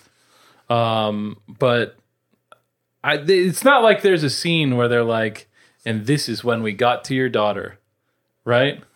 Or is there? No, there's not. No. I just it bothers me that they're not more direct about that stuff. Maybe figuratively. Well, I think the point that they make is she says the other girls like wanted her to, and I think it's like what Marty's not seeing is it's the psychosphere, dude. It's like it's embedded in the community, and it's also like this may be you and I figuring out that like maybe the girl isn't even that unusual. Like Maggie doesn't seem that freaked out. She's just like, we have to talk to her about it. And she's like, saying, it's like she immediately contextualizes it in terms of all girls. Exactly. And so, dude, I remember like in preschool, well, I don't want to blow up anyone's spot, but I had a sibling that got in trouble for this. For drawing naked pictures? Yeah. Interesting. And I mean, he wasn't like, I'm not identifying it. Yeah. I'm kidding. I have one sibling. That's the joke. Yeah. But like, there's no scene where you found out that something terrible was driving those pictures to be drawn, right? Not at all. You know, it's just we're in a highly sexual culture. They just all thought it was funny. Yeah. No, it was what she was talking about. Yeah. I mean, I don't know. I wasn't there. So. I wasn't in his grade. I'm older. All right. What's up? I feel like, dude, we have so much more. We got to get more efficient, man. You got to stop with the long reading things out loud, the 6-minute clips, the detours, the arguments, the stopping sentences to parse words. I'll do my best. Thank you. All right. Are we to the Boxman part? Is that what they're doing next? Yes. Dude, so there... Great little part.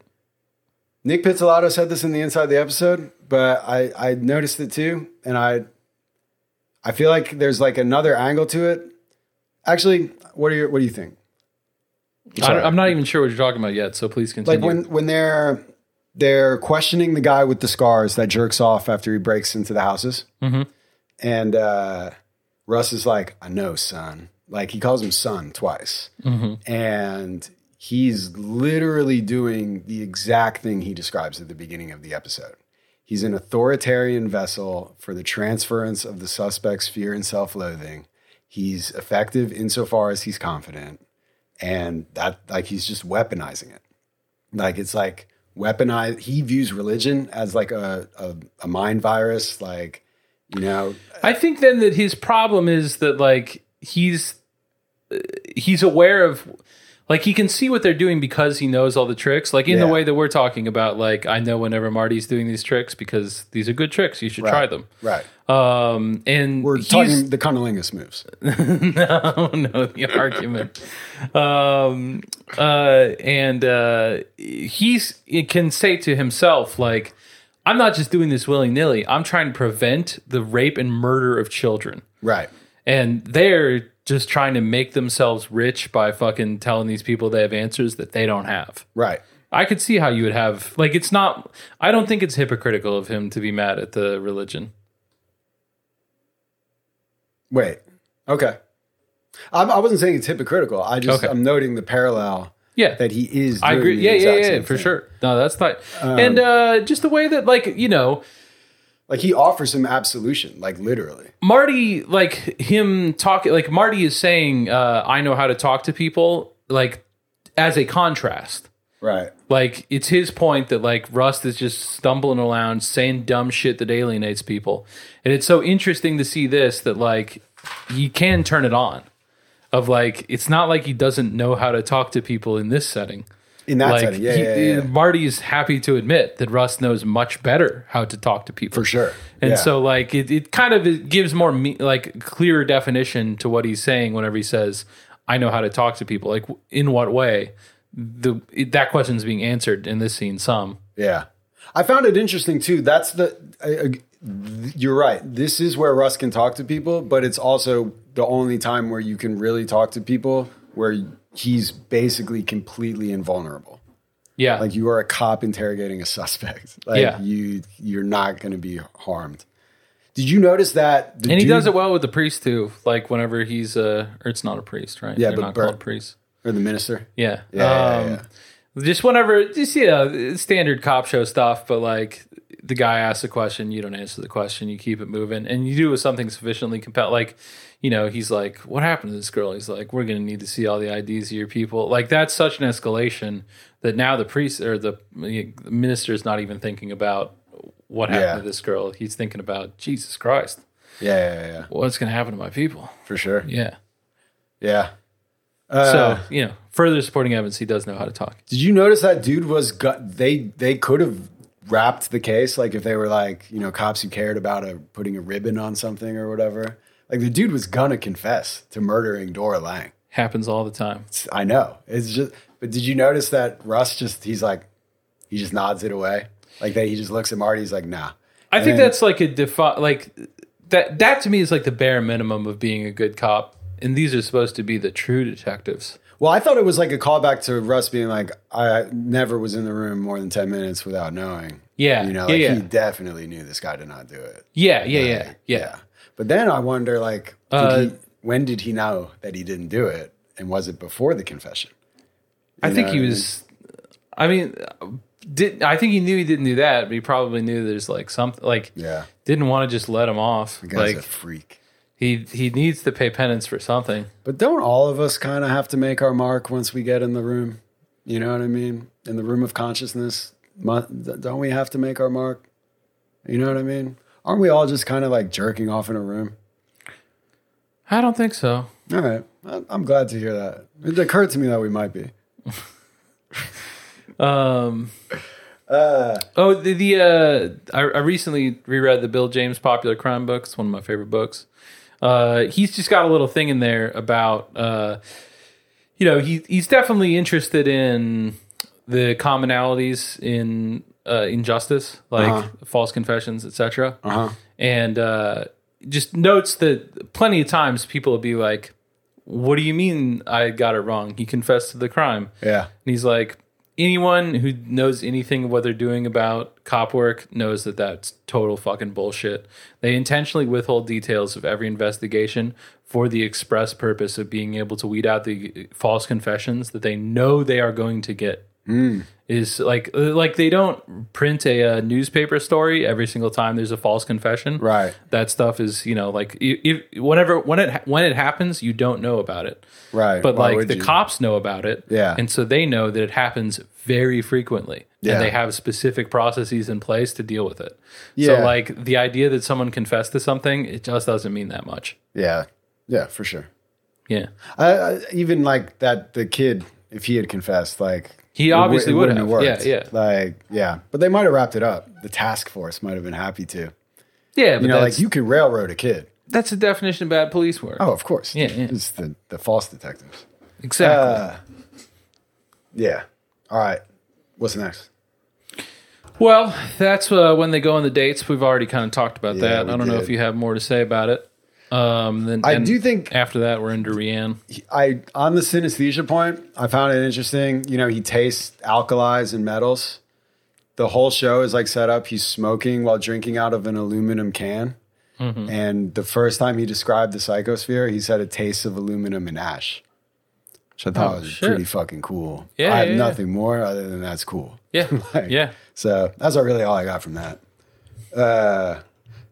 I don't think anyone lives on Pelican Island. I looked at it on the map. Okay. No roads. Okay. I think they just chose a random name. Well, it only had population 300 in 96, you know, and it was 2 hours away from a public school. So maybe it just like blew out. I don't know. I don't either. I don't think anyone ever lived there. Maybe some kind of Native Americans or something. Before we pass the date, dude, you don't have a comment on being drunk in front of Notre Dame, dude? Why do you think you went to Paris? I want to know more about I mean, you could do it. What's going on I there? wonder if there's like a whole show there, probably. why is he in France? Who knows? He's an interesting guy. That's the kind of thing that makes his date go wild, dude. What? Why was he in France? I must date him again. You know what I mean? Yeah. No, that's good. Just But, give him, you know, he's drunk the in front of minimum our amount. mother, dude. yeah. Just like Steve Geraci got drunk to avoid from connecting with that literal woman that he was dancing with. Mm-hmm. You know, because he was the one that like threw up in her lap. yeah. Just found that interesting. Both of them drunk in front of, you know. See, no streets. Damn. Nothing. Or it could be where the streets have no name. I just think, I mean, there is that line there. Yeah. Looking at the satellite image, but I'm just asserting that I don't think that it's a priority to the people on the show to be like hyper real with all the details. I think that's and I think that that's seems fine. correct. Yeah, it's fine with me. But in the course of doing the podcast, I think talking about what kind of show we're dealing with is within the bounds. Within the bounds. Boundaries are good. That's right. Did you notice when Marty says that? He always has like a little grin where he's looking at someone else. He even does it with Charlie Lang. God Like damn. when Charlie Lang's like I did not notice that, but that's such a fucking he's like, you know what I'm saying. You know rules what I are mean? for other Like, people. Yeah. I can see the value for you. Yeah. Like, yeah. I mean, he's got that like Woody Harrelson, you know, he's a stinker, dude. He's, you know what Yeah. I mean? Like, you gotta love him. It's a great show. All right. So where are we at? Well, I mean, not, what were we talking about? True Detective. I know, but like, what scene are we talking about? I mean, I was saying that we can move past the dates. Yeah, I agree. Then Dude, we're we to should talk about the him- Coonhound comment. I have that written down. Okay. That's the next thing I have, like, after the dates. Yeah. I think, I mean, it's tough to talk about race stuff. I think the show does a good job for what it is, and it does a good job of drawing Marty more realistically than they necessarily needed to, you know, in terms of a likable character or whatever. Like, he seems like a little bit racist, but not like cartoonishly, but the way you would think a not, like on the spectrum of racist cops, he's not like the worst one. But it's just kind of there. Like Stuff like that, like whether or not he's wrong to say it or the guy's wrong to be critical, is a battle that is raging inside of me constantly. I feel both things fully at once. Yeah, I mean, on the one hand, you ought to care about other people. Yeah, it's not definitely. impossible for Marty to predict that kind of careless language could hurt him, and you ought to care whenever you hurt other people. On the other hand, give him a fucking break, dude. You can't figure out what he meant. Like you thought the intent of his comment was to fucking use a slur in front of you and like piss you off, or do you think you're being a little prickly about it? Well, he may just be like, I can't believe this guy is so tone deaf that he's still using this kind of, like, he's like, this is unbelievable. Like, you know what I mean? Like, it's 2012, dude. Barack Obama's in the White House. I mean, I don't know the history of the term. There's been lots of things. Dude, you shouldn't use the word. I'm not even going to say it, but you know the word, it means like being penurious or like cheap. NIGGARDLY. Yeah. I won't say that word. And that feels different. I could definitely be like, no, it's not what it means. And you know that it's not what it means. But it's like, bro, you shouldn't say it because of how it sounds. And I think it's the same thing. For most of my life, when I have heard that word, I have thought that it was referring to raccoon.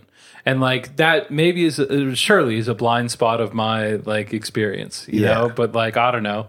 So sue me. Like every single other person in the history of the fucking planet, I overweight my experience. Like it's a pretty common human trait. And that's why I've gotten corrected. Does that make me a terrible person? No, but I think when it's the power dynamic's slippery in this situation since they're cops and Marty's not. Yeah. But and they're interviewing him. Like the camera is on him, not them. Right. But in general, I mean, when someone tells me or says something that upsets them, I can't think of a time when I've like been like, I'm going to hurt someone's feelings by using an offensive term. You know what I mean? But it's like, if someone cares enough for whatever reason, I understand exactly what you're saying about being like, what the fuck, dude, look at my heart. You know what I mean? But it's like, they have their own experience that is, you know what I mean? Like, it's like they've had a lot of people tell them that's not what I meant when it is what they meant also. Yeah, you know? So I'm not on a side here. What I'm saying is that I feel both sides 100%. Yeah. I think it's hard. I also like the first thing Marty says to that secretary in the first episode, she's like, how do you like your coffee? And he's like, strong and black, just like you. You can't say that now. It's the defense at the time would have been like, it's a compliment, you know, but it's like, you can't be saying that, you know, like, I don't know. I feel like that's what I mean. It's like, I don't know, improvement. If it makes people uncomfortable, like that woman did not in 1995 have the option to be like, hey, I don't really like that. I know. I mean? Yeah, no, but and I do. So I feel like people are also now having the option taken away of them I think that it's not taken away, but there is some pressure, I think, on people to like that you are viewed as if you're doing some kind of betrayal to be like, you know, it didn't really bother me. Actually, I thought it was cool he said it. Oh, yeah, yeah. No, I definitely know what you mean there. Yeah, yeah, yeah. Yeah.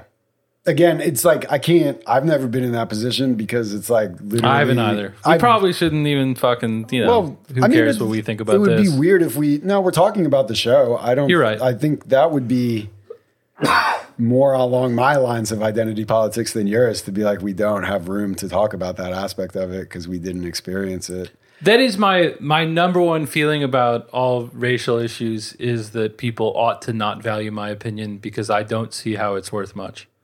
I think that experience like brings a lot to those. Like, I think that you should value my opinion about things like Excel because it's an experience that I had. I had a lot of it, and like it's a little off the beaten path. I think the experience of Excel makes it much easier to empathize. Again, would not do the Rawlsian bargain. Like, we're privileged. Yeah, but yeah, no, I agree. But like, I'm just saying like. Whatever whatever components make up the racial opinions I have, like they're certainly there. There's reasons I think these things, but I just don't know why anyone would give a shit why I think about it. That is my overriding part of like, what do I think about race? I think no one should care what I think because I have no relevant experience. I care about everything. I mean, I just fucking spent 10 minutes talking about my thoughts on it because I clearly care about every single thing that comes through my mind. Well, and you live in a society that, you know, had slavery in it until relatively recently. Mm-hmm. We all have to walk around in the world and, we all have, we're all drinking the same water, so to speak. And so I think it very much is helpful to think about how you move through the world, especially with people whose experience isn't like yours, because that's how we relate to each other. You know what I mean? So I think about this shit all the time. I don't talk about it much because it's easy to put your foot in your mouth. And there I do agree with you. The world is not clamoring for like Alex Stevens' answer to like Ta-Nehisi Coates. You know what I mean? Like, so, but I do think it's worth commenting on in the show, like, to the extent it's relevant.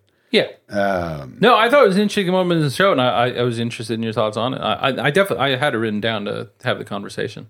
I think the other way the show uses race is the specter of prison sexual assault, which is way more pernicious. And Marty does that all the time. You think he's using race that way? Yeah. Like, when you're talking about sending someone to Angola, you're threatening them, and the person is white. Yes, that's a racially tinged threat. I think white people rape other white people in jail. They do, but Angola is like it's like a plantation, dude. It's I'm slavery. familiar, but there's white inmates there too. I know, but it's It's a pretty considerable escalation in prison culture, is my understanding, for one member of a race to attack a member of another race. That's like I was recently watching an Excel student talk about this, and I hope to one day play the video whenever we're done. Like, it's not related to True Detective at all, but I would like to bring it up at some point. But in it, he lays down that if you got a problem with another white, you can do that all day. That's not going to cause a giant thing. If a white person, a black person, a white person, a Mexican person, or whatever, then it's like the entire group is then involved. Like, a white person is going to come to another white person's defense universally. Yeah. So in jail. If rape is going to occur in Angola, I think that it would be a simpler matter if it were a member of your own race. I mean, in this episode, they say Bloods caught Bird in the shower, and Bloods aren't typically white. Ooh, you're right about that. That's good supporting evidence. In the first episode, when Marty is dogging Charlie Lang for being in Avoyles, which he insinuates is like a bitch-ass jail. Yeah. He's like, I know about Angola. I'm surprised you even have Aryan Nation here, which to me is like, a racially tinged contrast. Yeah, but that would imply that they have a lot of Aryan Nation in Angola, which I'm not suggesting they don't. Well, dude, if you're in a prison that's 85%, black people, and the racial dynamics are the way that you just described, like, you're going to click up your Aryan Nation homies pretty quick. Yeah. You know what I mean? Like, it doesn't disprove. I think Angola is considered to be like the epicenter of the prison industrial complex, the racialized, like, slavery by another name. Like, when I think of that the new Jim Crow, that concept, Angola is like fucking where Sauron lives. Yeah. Like, for sure. Like, it affects, I don't know the stats on how many, like, the actual racial composition of Angola, but I think you'd call it like, if someone tried to make the argument that it was the worst prison in America, I'm sure they could make the argument. I think I've heard that argument. Yeah. Yeah, or I've heard that assertion. This guy said it was L.A. County. Haven't been to either. He said he'd been to 4. And he said L.A. County jail was worse than a prison? Yeah. Because usually it seems like they contrast prison is worse than jail. Like, but you can see how L.A. County might be different. For sure. Yeah. But then it's like, but aren't they then going to like fucking Cal, Chico State or like whatever? And Pelican Bay, dude. Yeah, he's saying LA County's worse than that? Or he hasn't gone to those? I don't know. Let's call him up. Could we have him? No. I don't even know who you're talking about. So. All right. You seen True Detective? Did you think, all right, yeah, where are we? Okay. So we got the rules. Fuck Marty, is that all you got for me? That's the next scene. I'm just reading my notes at this point. What do you mean? Well, so I have the comment, the racial discussion. Uh-huh. Marty saying the rules describe things. That's the same interview, I think. And then the next thing I've written down is the phrase, fuck Marty, is that all you got for me, which is him at Daddario's apartment. So I'm just taking us to the next scene. Okay. That's all. You got anything on it? No. I do think all she has for him is fuck Marty. Like, literally, yes, that is all she has for him. That he wants those low expectations of like being 19. She's barely over 19. He's like, fuck Marty, is that all? Yes, that's all she had. Like, that's kind of Maggie's point too. You know what I mean? His ceiling is like, I want to fuck, I don't know. That's all. So then when Maggie calls Rust and she's like, where is he? Do you think she wants him to cover? Like, do you think she wants to lie? Or do you think does she really want Rust to be like, yeah, he's at fucking, what's her name's? Probably. There's no case. I think 100% she wants, like, she wants the Rust to be on her side. Like, she kind of views this as she's in a battle against Marty, and there are two sides, and she is, the biggest thing she wants in the world is for Rust to pick her side. But do you think, it'd be a validation of her what would that look like?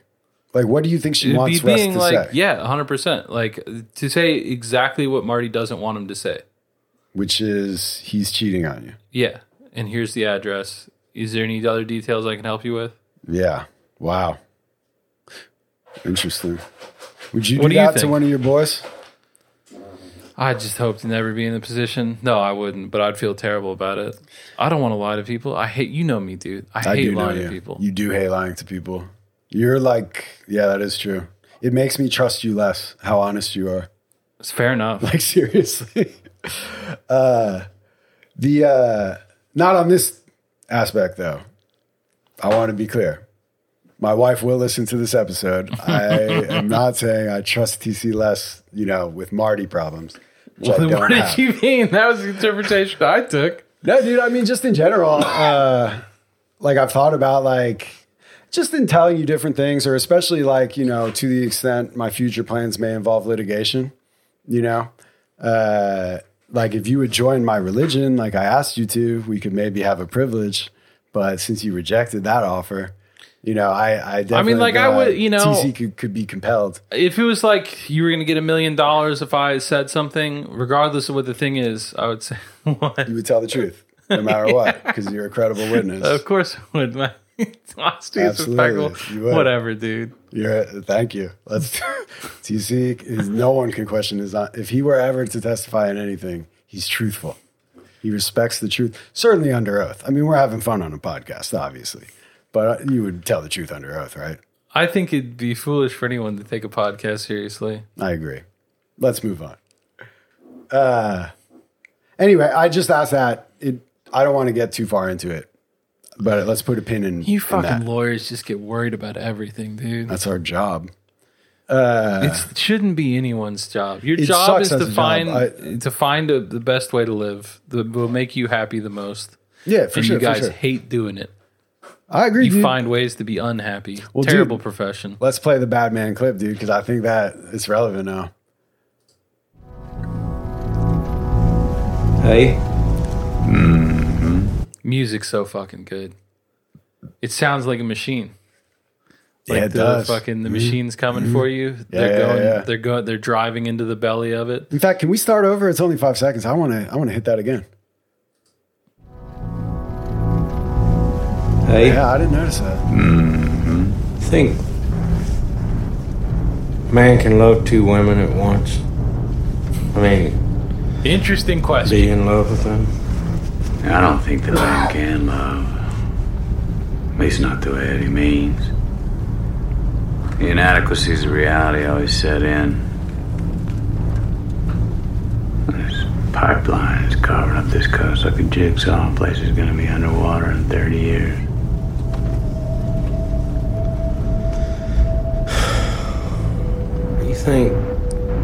You wonder ever you're a bad man? No, I don't wonder, Morty.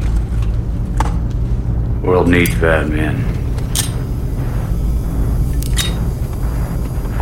We keep the other bad men from the door. Awesome. Incredible. Yeah. I don't necessarily, I mean, I guess it depends. I was thinking, like, not in terms of the show, but in terms of, determining the universal truth. Does the world need bad men? Like, that's not really a response. Like, to keep the other bad men from the door. Like, if there are no bad men, then who are the bad men at the door? Exactly. Like, he's saying it's inevitable, right? But, like, I'm saying any world where it's inevitable is a flawed world, and I think that whoever made it should have done a better job. I know you think that. Yeah. I think, it's interesting because it's literally what Marty does last episode. he uses the specter of a bad man to tell Daddario that she has to stay home. Like it's universal. The dudes in charge are always like, these other guys are worse. And we're helping you out. The Tuttles do it too. I mean, it is the notion of government. They're just like, we're the worst, you know, the other criminals are worse. But I think there's so much going on there. Like, first of all, Rust is kind of being addicted. Marty is actually struggling here and moralizing Rust, you know, looking out for Maggie or whatever. Why doesn't he actually have this conversation? He knows what Marty's getting at. He knows exactly. They've talked about it before. Why doesn't he actually be like, no, Marty, I don't. Are you talking not the way you're talking about you and Maggie? Like, he knows what he's doing, and Marty seems to be like open more to Rust's point of view here, and Rust just blows by him. And I wonder what that's about. Like, I think he's pretty contemptuous of Marty in this regard.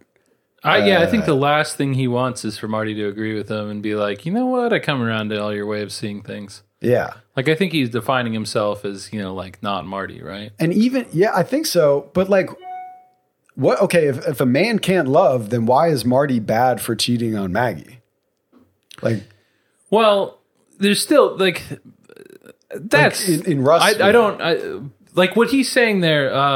I think, and I mean, I'm thinking this because there's the first essay in Sex, Drugs, and Cocoa Puffs. The Chuck Klosterman's first big book is talking about like the idea of like, you know, that because it's elementary enough, like the media is feeding you a narrative of what your life ought to be, and like no one's life is actually that way, including those of the people making it. So like none of us are going to be happy. Like that's what I think. That's what Rust is saying. Like that. Like whatever your idea of love is based on a series of non-real examples that like could not be achieved in. So like, are you ever going to like the example Chuck uses is Lloyd Dobler in Say Anything. I know the movie. I know that character is in a movie called Say Anything. Yeah. Plays the boombox. Like, that's all you need. Yeah. You know, and fucking no one's ever been lying that, you know, it's a fucking movie. Like and so he's saying like you're never gonna be like her Lloyd, like because no one is, because that's not how the world works. And so like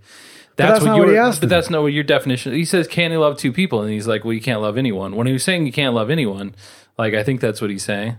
Yeah, but what's your definition? Marty's what like, do you think he's saying? Marty's trying to be like, I'm trying to figure out how I relate to my wife. That's very clear what he's trying to get at. And Rust is just hitting him with a fucking truism, a Rustism. You know what I mean? Like, help him with his marriage, dude. Be his friend. If you actually care about this marriage, you know, the way he's always making his little comments and like the way he's talking to Maggie, you know what I mean? He's like, but you know, he doesn't want. I know that. I'm just bringing it to the fore. That's what I'm saying. Like, Rust is not exactly Mr. Moral here. He's kind of letting Marty flounder. I mean, 2 seconds later, he says he's a bad man. What do you want from him? True. But I think that's not what he meant. But that is a good point. The reason I said play it now is that that's like what's got me jacked up to get back into litigating, is just now suing guys who I consider bad men without changing the fact that I consider myself to be one. Yeah. You know, I want to get back in the box. I want to take depositions. I want to, you know what I mean? Like, so like watching that, I was like, absolutely, dude. You don't want a nice guy lawyer when you're suing your boss. You know what I mean? You want a guy that used to work for your boss and knows all the tricks. And so I was like, yeah, I'm a bad man. I love that, dude. I want that to happen. That sounds fucking awesome. Oh, it's happening, baby. Yeah. Oh, I mean, definitely. I just can't wait. Yeah. That's what I mean. Yeah. We're going to have some fun. But I do think the bad men, you know, whether the world is flawed because we have them, you can be a good man for your family and a bad man for other people. You know what I mean? Or a good person for your species and bad for other creatures on the earth or something. Yeah, you know what I mean? Yeah, like, for sure. I don't know. I guess I'll just stop saying that over and over again. But okay. I meant to play this other clip. It's out of sequence now, but who cares? It's important enough to play, I think. Let's do it. Unless you have other stuff to say about this one. Nah. Okay. I've noticed you have a tendency toward myopia. This is whenever they're eating the banh mi. And Rust is saying, this is whenever he's floating the idea that you were talking about earlier of what if we just go look for every dead body that's ever come up in Louisiana? Yeah. And, Marty's getting a little tired of the fact that they can't hand this case off. And, like, he just doesn't see any way this is going to work with the bosses. Right. This is just Rust asking him to, like, just take a bunch of pain without Marty seeing any upside, right? Right. Yeah. And so he's annoyed at that. And I think that he also just, like, I think he legitimately believes the points about it's a bad investigative technique to bend evidence to a conclusion. Yeah, I think so. And also just be aware that your narrative's developing as you develop a case so that you can keep your mind open, you know. Mm-hmm. But obviously they both are struggling. Yeah. Well, you know, that's Russ's point. No vision. Blows investigations. Vision skews. Twists evidence. You're obsessive. You're obsessive too, just not about the job. What's he mean by that? Pussy. I guess, yeah. Play the rest of it. That seems like a fucking cheap shot. Because he's like, I keep it separate, even keel. Like, I think that's what that he's like, yeah, don't worry about me, you know. Yeah, it seems like the last time he went that directly at Marty about it, Marty threw him up against the locker. Yeah, but that was coming right after, you know what I mean? Like, he was coming right in afterwards. You know what I mean? Yeah, I don't know. It seems like a cheap shot that I'm not sure is entirely accurate. Obsessive? Like any more so than most people? I mean, yeah. Like, I guess that all fucking humans are... I feel like... I cut you off. Go ahead. Just most males seem to rank it as a pretty big priority. I don't think that Marty's like the craziest one I've ever met. Right, but most males are not kicking down doors of their side piece, you know, because they saw them at a bar with a dude, like late at night. Yeah, I just don't even see that as about the relationship. Yeah, but it's still the obsession with controlling, you know, it's like it's a symptom, dude. But I think that... Yeah, if your response to me had been Marty's obsessed with control, I would have just agreed. Well, I think it's a function of his obsession with control. Yeah, I can see that. It's a way he gets to feel in control, I think. Yeah, no, I don't even remember who said this one. I think I used to know, but fucking everything is about sex except sex, which is about power. Yeah, Kissinger. Okay. What a freak. Go. Well, anytime that guy had sex, he had to have been like, this is not about sex.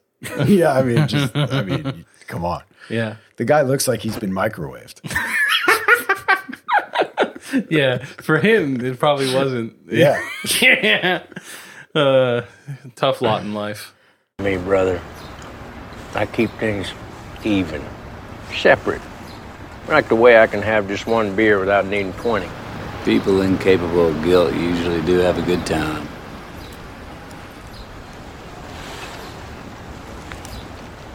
Try not to be too hard on myself. Well, that's real big of you. You know the real difference between you and me? Yeah. Denial. The difference is that I know the difference between an idea and a fact.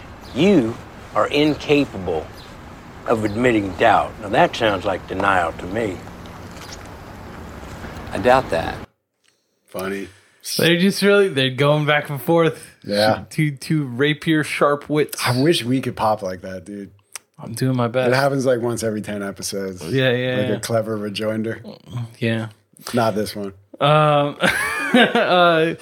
Fucking, I hate, I feel like over the course of the show, certainly in this viewing, I see that Marty does have like good points, but for the second time this episode, I just feel like Russ is kind of rubbing the floor with him. I agree in this one. Yeah. I mean, Rust is kind of incapable of doubting his own pronouncements. I think Marty made that point with the stone tablet point earlier, and he got it in here too. But I think both of the I'll score this round for Rust. I think that he's wrong about as I established. I think that he's wrong about Rust not being able to judge people as pieces of shit. I think that he's pretty straightforward there. And then I think that Rust is figuring out the difference between an idea and a fact. Like, I don't know. Yeah. He's like, what else are we supposed to do? Have no ideas about the case? Like, sure. It could have been anyone. Unless I have the fucking blood at the crime scene, then Yeah. I guess we just can't solve this. You have no ideas, Marty. Yeah. And I mean, he's saying like it's okay to have ideas, just don't treat them as facts. But it seems to me like he just doesn't like people having ideas. I don't hear a whole bunch of his. Oh, he came up with the idea. Yeah, right no, he's before- got the one for the fucking the guy that had his balls cut off. Yeah. So, I mean, he's growing a little bit, but I don't disagree with your categorization, your characterization. All right. Sorry. We're almost at the end of the episode, right? I just don't want to, we can't hit the 4-hour mark without discussing like the way the episode actually ends. Okay. Although I thought we were doing worse than we were, or I thought we were at like 3 hours and 50 minutes. And I did the thing, my bad, What? where you say the time of the podcast on the podcast. Yeah, no, it's okay. Amateur hour. No, I mean, I do it. So now they go out to Pelican Island. Is that where we're at? Yeah, they talk to the grandpa. Yeah. He gives them the name of Reggie Ledoux. Yeah. They run the APB on Reggie. And the yearbook. Yeah. They Yeah. run or they don't call it an APB. They put out the APB after whatever check on, hey, what can you tell me about Reggie Ledoux? They find out that he's involved in the production of LSD and crystal meth, and that he was Charlie Lang's cellmate. And where are they when they find that out? They're at the closed Tuttle school that was shut down by the hurricane. Yes. Talking to? The guy. Yeah. And I know. I can't believe I just skipped that too. It's like, so Pelican Island. It's like, bro. Well, Pelican Island appears first Oh, chronologically. it is. You're right. My bad. Withdrawn. It's late. Yeah, no, it's pretty much the last thing that happens is showing the guy. I don't remember how he comes back in, but the second he was on the screen, I was like, oh, it's him. Oh, no, that's a different guy. That's a different guy? Yeah. So when they go to the school, the guy mowing the lawn is Errol Childress. That's what I'm saying. That's who I'm talking about. Oh, but the guy at the end of the episode in the gas Reggie mask is okay. Yeah, agreed. I know all this. I thought you just said something completely different. I was saying things like guy and him. It was not clear, but that is the understanding I had in my head. Okay. I was not communicating it efficiently. We got there? Yeah.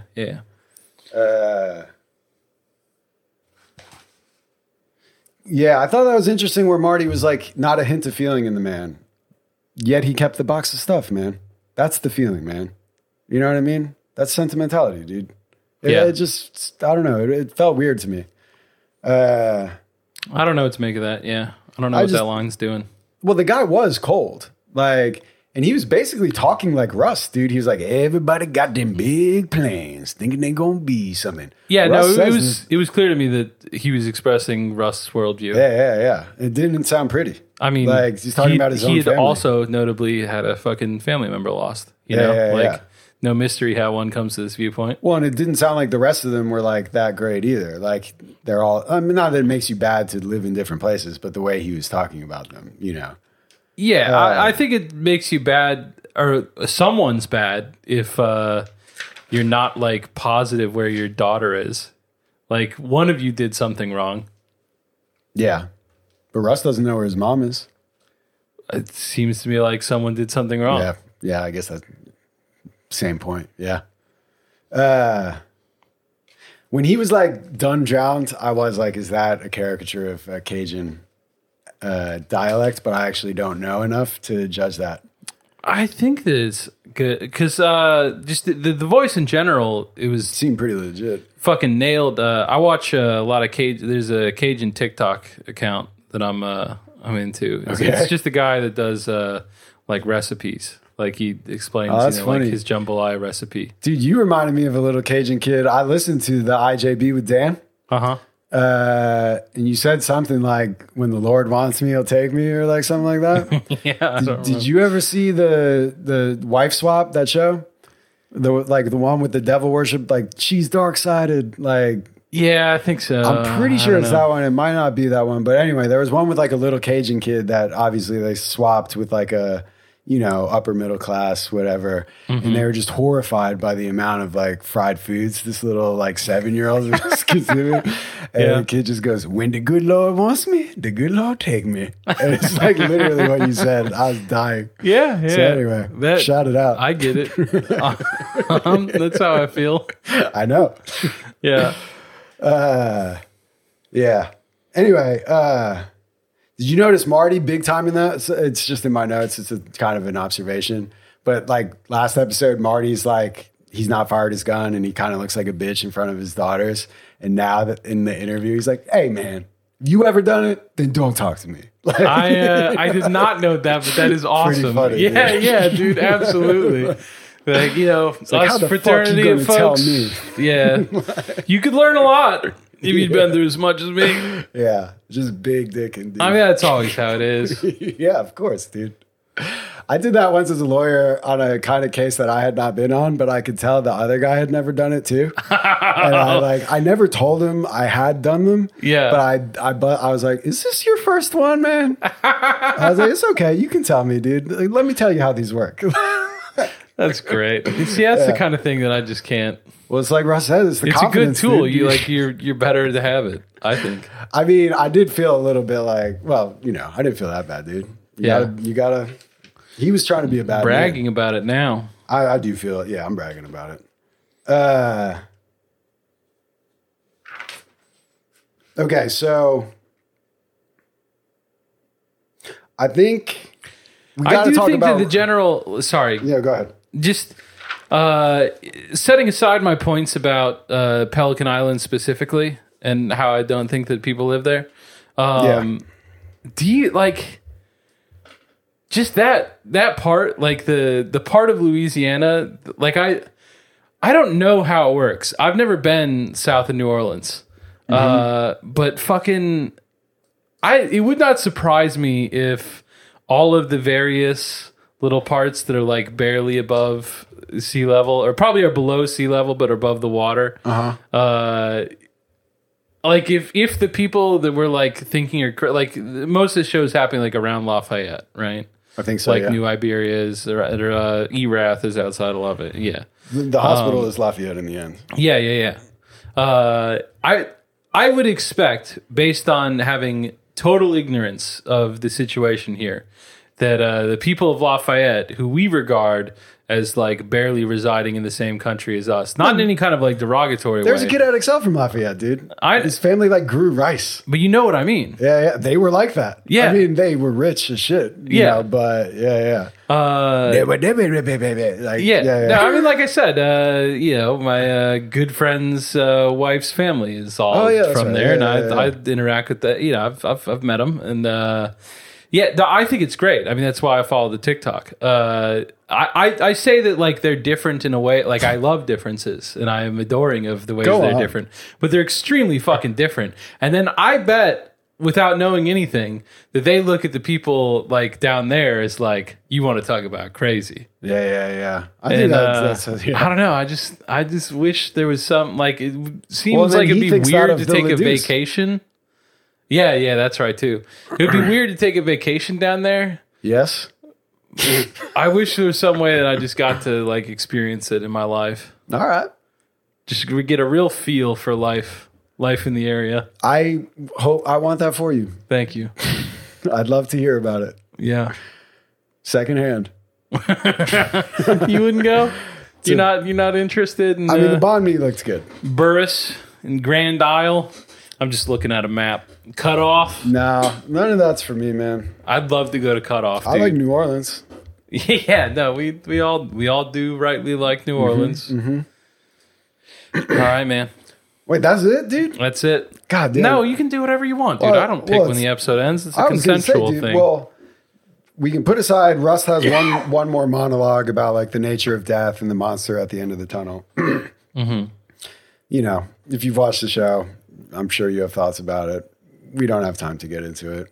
I do think it is very important for the end of the show because, you know, it has to do with like facing your fears and all of that. I do think the monster at the end of the show for Russ, you know, he says like every tale there's a monster at the end. He does say that. What's the monster for him? I think it's love, dude.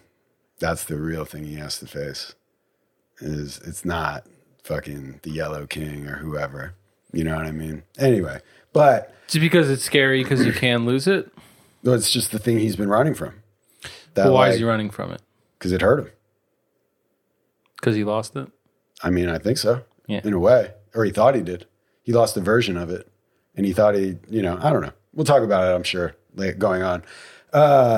Reggie Ledoux, dude, great shot, iconic shot. One of the only uses of a freeze frame, I think, in the show, and worth it. Did you notice in the foreground of the shot, there's one of the dream catchers? I did not notice that. Yeah, this was the first time I had noticed it today. Pretty cool. And then the only other thing I wanted to say was with the mask that he's wearing at the end. Mm-hmm. So Pizzolatto said inside the episode, it was inspired by those like long masks the old-timey plague doctors would wear. Sure. Okay.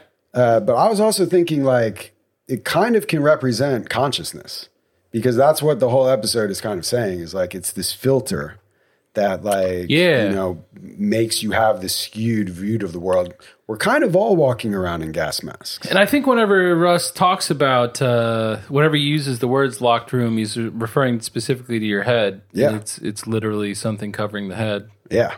So I thought, I don't know, they didn't say that in the inside of the episode, that's what they were getting at or whatever, but I do think it like works as kind of a cap off to the whole show. I agree. We're all just a deranged meth head wandering around naked with a mask on, like skewing our reality. That's how I feel. Definitely. All the time. For sure. So I think that's what I got. Cool, man. Good app. I look forward to talking with the future episode with you. All right, another one in the books. Why are you laughing? As if was that you don't look forward to it? I do look forward to it. You're laughing. You're smiling as if you don't. I'm not allowed to smile. You're allowed to anti-smile. I'm pro-smile usually. Right. Well, we'll see next week if TC was really looking forward to the episode or not.